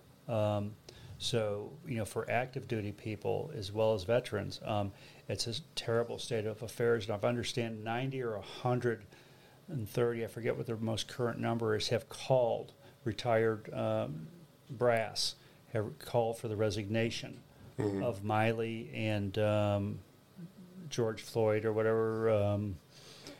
Flynn? No, Secretary of Defense. The big guy that's afraid of COVID, that wears multiple masks. Afraid of everything. They called for all their resignations over this Afghan thing, and what they're treating as far as the CRT and and all that stuff. Well, and back to the original story that Scott was reading about the CIA. I've been saying this for about a year to anybody that'll listen, which isn't very many, but. During the campaigns, you heard a lot of the media being an arm of the DNC. And at first I could see that. But I think people have it backwards. I think the DNC is the political arm of the media. And because it's a well-documented, well-known fact that a lot of media outlets, whether it's print, TV, whatever, have former CIA or current CIA people working there, and other intelligence organizations. So these intelligence organizations are feeding the media to get the media to say what they want, and then the media drives that, which then drives our politics. What happens is you get a president in there that says something bad about the CIA or the intel community, all hell breaks loose. Trump did it, and he was warned against it by Chuck Schumer. But Trump did it shortly thereafter. The transcript came out of Trump's phone call to the Ukraine, where he asked them to investigate Burisma. That's really it. There was no tit for tat. There was no, back and forth. That was it. And he was impeached over that. Now, Biden said that, the CIA came out, everything in Afghanistan was starting to collapse, and Biden called it bullcrap. Now, a transcript comes out from a phone call Biden made to the Afghan president. And in this, it's a little worse than what Trump did. But you're not hearing anything about this. This phone call happened on July 23rd. And I got this straight from Reuters. So it's not like I got it from some conspiracy theory site, or it says, Biden starts off, hey, look, I want to make it clear that I'm not a military man anymore than you are. But I have been meeting with our Pentagon folks and our national security people, as you have with ours and yours. And as you know, I need not tell you the perception around the world and in parts of Afghanistan, I believe, is that things aren't going well in terms of the fight against the Taliban. No shit. Then he says, ready for this? This is President Biden talking with the president of Afghanistan, President Ghani. He says, and there's a need, whether it's true or not, there is a need to project a different picture. He's telling another president to propagandize what's going on in Afghanistan right now and not tell the truth, because the truth is what we've been seeing.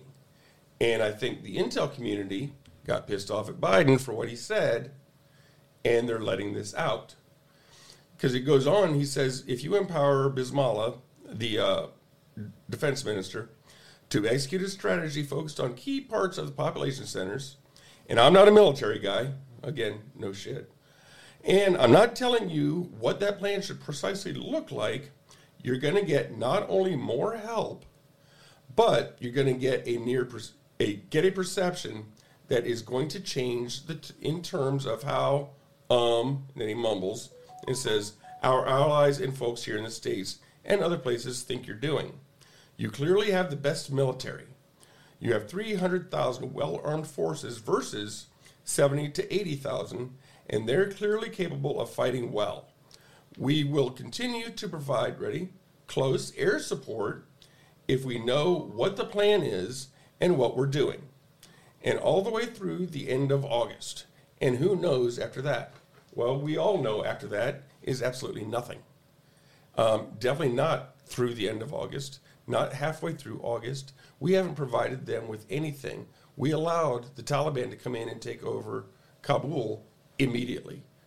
President of Afghanistan on that call also said, look, we need help. One of the things he said was our military has not had a pay raise in 10 years. We need some help with that. What do we do? Get your Pentagon officials to call me so we can talk about how we implement something like that. Think about it. Their military, which 10 years ago wasn't making squat, has not had a pay raise in 10 years. If I was them, I would think, this is not worth dying for. That's half the reason they all surrendered. We did not provide the close air support that we promised. We should not provide any support through the end of August as we promised. People wonder why Biden is looked upon as a buffoon around the world. All the leaders of other countries can't trust him, won't trust him, and think he's an idiot. Well, you go to the basic context of that Reuters story was you'll get the help that you need Yeah. if you do this. Yeah. And if you lie, Correct. yes. We'll give you the support that you need if you do this. And that's the story. Mm-hmm. Did it come from the CIA because he stepped on their toes? Maybe. Maybe. It was leaked from somewhere. It was leaked from somewhere. That's an entirely different phone call than what the past president had. And I think there's a couple times in there it's referenced as far as what we will do as far as help. Yes. Okay, whether that looks like money, whether it looks like air support, Specific things. of quid pro Quid pro quo. Quid pro quo. quo Yes. Joe. Yeah. So, Oh, and this is not the first time he's done that. Or what's funny you is- remember the we're going to bomb you to hell. Yeah. You remember that. And he doesn't remember that, but No. we do.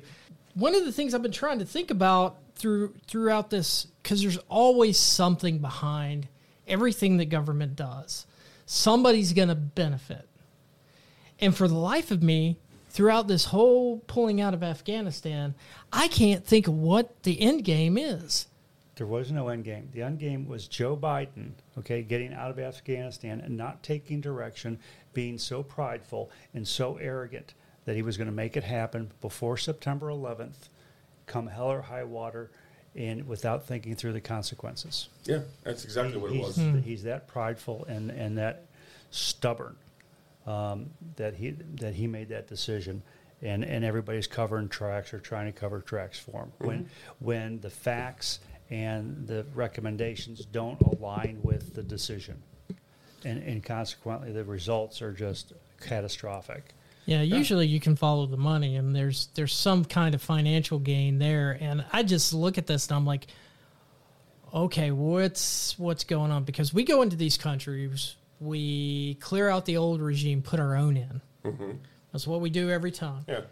We go in usually for resources, or we're looking to get some kind of government contract for a new tank or an F-35, which was complete junk, to line some senators' pockets. And I see this happening all the time. I just can't figure out, why this happened other than, what was just explained is I don't get it, because with politicians, it's always monetary. Almost. Monetary is actually secondary to power. And this was Biden showing he has the power. He wanted the legacy to say he ended the 20-year war before September 11th. Okay, and he's, they thought that Trump was this egomaniac, maniacal, crazy old man running the White House. No, he's not. The one that's in there now is. Well, Trump stopped the money. That's why everybody wanted him out. He stopped the money. Right. He disrupted the whole shebang. Yeah. And now Biden, it's funny, I was reading a report about Biden in Louisiana after the hurricane. He went down there. And I read a report that actually called him the healer-in-chief. Oh, boy. Well, prior to the election, people thought of, the true believers thought of him as empathetic. And now there's not a shred of empathy in that man's sympathy, nothing. It's what I want it, how I want it, and, everybody else in the world be damned. Which is what everybody thought Trump was. And now Biden actually is. Who turned out to be the most empathetic. Exactly. Well, Absolutely. look, on both sides of the aisle, you're always going to have the true believers, and they're going to excuse anything that their person does. It's going to happen. It always has happened. It always will happen. It's like you're talking about somebody's kid. Their kid can be the biggest asshole on the planet, but they love their kid. You better not say anything about their kid. And people feel the same way about politicians. That's their guy. Absolutely. And if they're stupid, then that means the person who voted for him is stupid. And that's how they look at it. Yeah. Unfortunately, this, the news cycle here is so fast that by the time the 2022 elections come out, this will have been, or at least they're hoping this will have been corrected, fixed. Something will change such that this won't be a huge topic for the 2022 cycle. And it's possible. It's a long time between now and then. People will remember, but will it be enough? I don't know. The problem is the Democrats need a win right now. They're falling short everywhere. They are so far away from Afghanistan right now, or trying to get as far away from it as they possibly can. MU variants coming out, the January 6th Commission, something. Next is going to be the distraction away from what happened here and this, and what he does. I heard that his speech in Louisiana was just a garbled, unrecognizable mess. Yeah. It just amazes me how many people protect him, too, in the media. I mean, they protect him, they cut it and cut it. They're starting to not do that so much. Yeah. NBC's starting to come out with some stuff. Shep Smith? Shep Smith Like he's actually talking bad about Biden. okay. For now, I mean, the media, there comes a time, it goes back also to what I was saying about the intel community. They know they're losing credibility. Yeah, the intel community, if they're driving the media and Biden pissed off the intel community, they're going to come out after him. Going back to what I was saying before, granted, it's a conspiracy theory. It's not proven. But, it's starting to sound pretty reasonable. And I'm starting to see some of this. But right now, the Democrats are bound up in a lot of infighting as well. There's Captain Intel right there. But, there's a lot of infighting in the Democrat Party right now in Congress because of the new spending plan, $3.5 trillion, where the centrists think it's way too much and the progressives think it's way too little. There's also this infrastructure plan, which, at the beginning of the show, I started talking about how everything is infrastructure. Different rights, different whatever, it's all considered infrastructure, and it's all in this bill. Well, Pelosi has promised to get that up to a vote by September 27th, this infrastructure bill. Well, the progressive Democrats said they won't vote on it if they don't get their $3.5 trillion spending plan. Good. The centrists say they won't vote on the spending plan unless they get the infrastructure bill. I mean, it is such a chaotic mess in Congress right now. Actually, the simulation is playing again because this is the same thing that happened during Obama's first term when Obama had the House, the Senate, and the presidency. And the infighting between the Democrats of all their port bills, the only thing that he got through was Obamacare, and that was it. The rest of it got stalled. They had plenty of time to do whatever they needed to do. They had the full run of the place. It's happening all over again. Republicans do it too. Yeah, I mean, I've seen it happen with Republicans too, and they start fighting each other.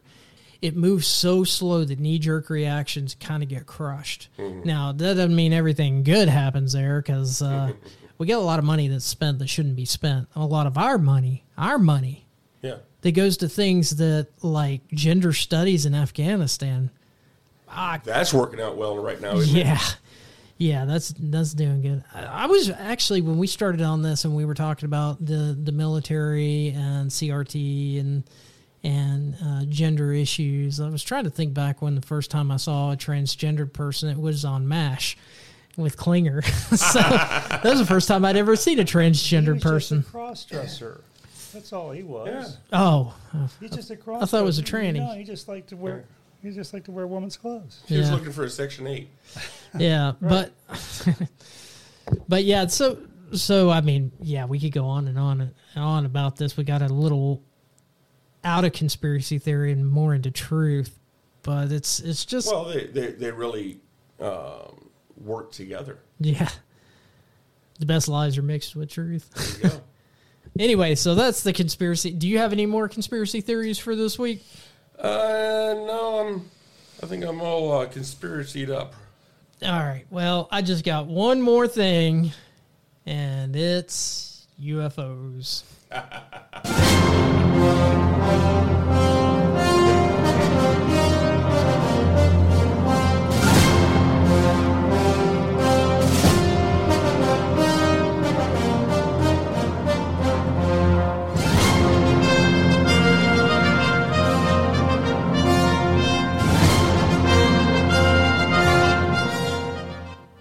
Not a whole lot new in the UFO community this week, I guess because it's a holiday weekend. Everybody's got better things to do. So it was kind of a slow news cycle Aliens are altogether. taking a long weekend. I did want to kind of highlight a story that was in Canada, or Canada. There's not enough A's and N's in there. UFO seen by 2 separate aircraft in Canada. Are aliens among us? And this little article comes from UFOs.news. I'm sure that's a reputable source. I'm sure it is. It's right up there with Wikipedia. Yeah. The pilots of 2 separate aircraft reported seeing a mysterious green UFO vanish into the clouds over the Gulf of St. Lawrence on the Atlantic coast of Canada on July 30th, reports say. Sources say. Report posted earlier this month to the Canadian government's aviation incident database confirmed that these flights witnessed a bright green object fly into the cloud before disappearing. The object, however, did not impact the operation of either flights. A Canadian military plane flying from a base in Ontario to Cologne, Germany, a passenger flight from KLM Royal Dutch Airlines plane flying from Boston to Amsterdam reported the sighting. So that's it. A green ball in the sky. Green aliens. Yeah. Like I said, there's not much to report, but there it is. So there was a sighting in Canada by 2 separate planes. So that's better than just some guy out there. It was like nothing I'd ever seen before, and my butt hurt afterwards. It was pandemonium. Took my wife. Thank you. So anyway, I guess they're interested in the Canadians, but they better not land because, they don't have free speech in Canada. So they might not, if they don't like what they say, they might put them in jail or give them big fines. Yeah, if they misgender somebody, you go to jail. That's awesome. So I guess the aliens. It's ma'am. I guess the aliens with all the celebrities who have moved to Canada since Trump got elected. Well, since Bush got elected. Bush. Time. Oh yeah, that's right, Yeah, Bush. Since 2000, all the They've all celebrities moved that moved to Canada. Yeah, Alec Baldwin's one. He's moved there several times now. really. Yeah, they can have them. Thank you. Please. I'm good. All right. Anything else before we wrap it up? No, you know what? Actually, yeah, one thing. I want to make a disclaimer. We do not offer actual medical, legal, or financial advice on this program. These are our opinions and for entertainment use only. Just thought I'd better say that. We're not experts at jack shit. Hell no. There are a lot of people listening to this that are probably a lot smarter than we are.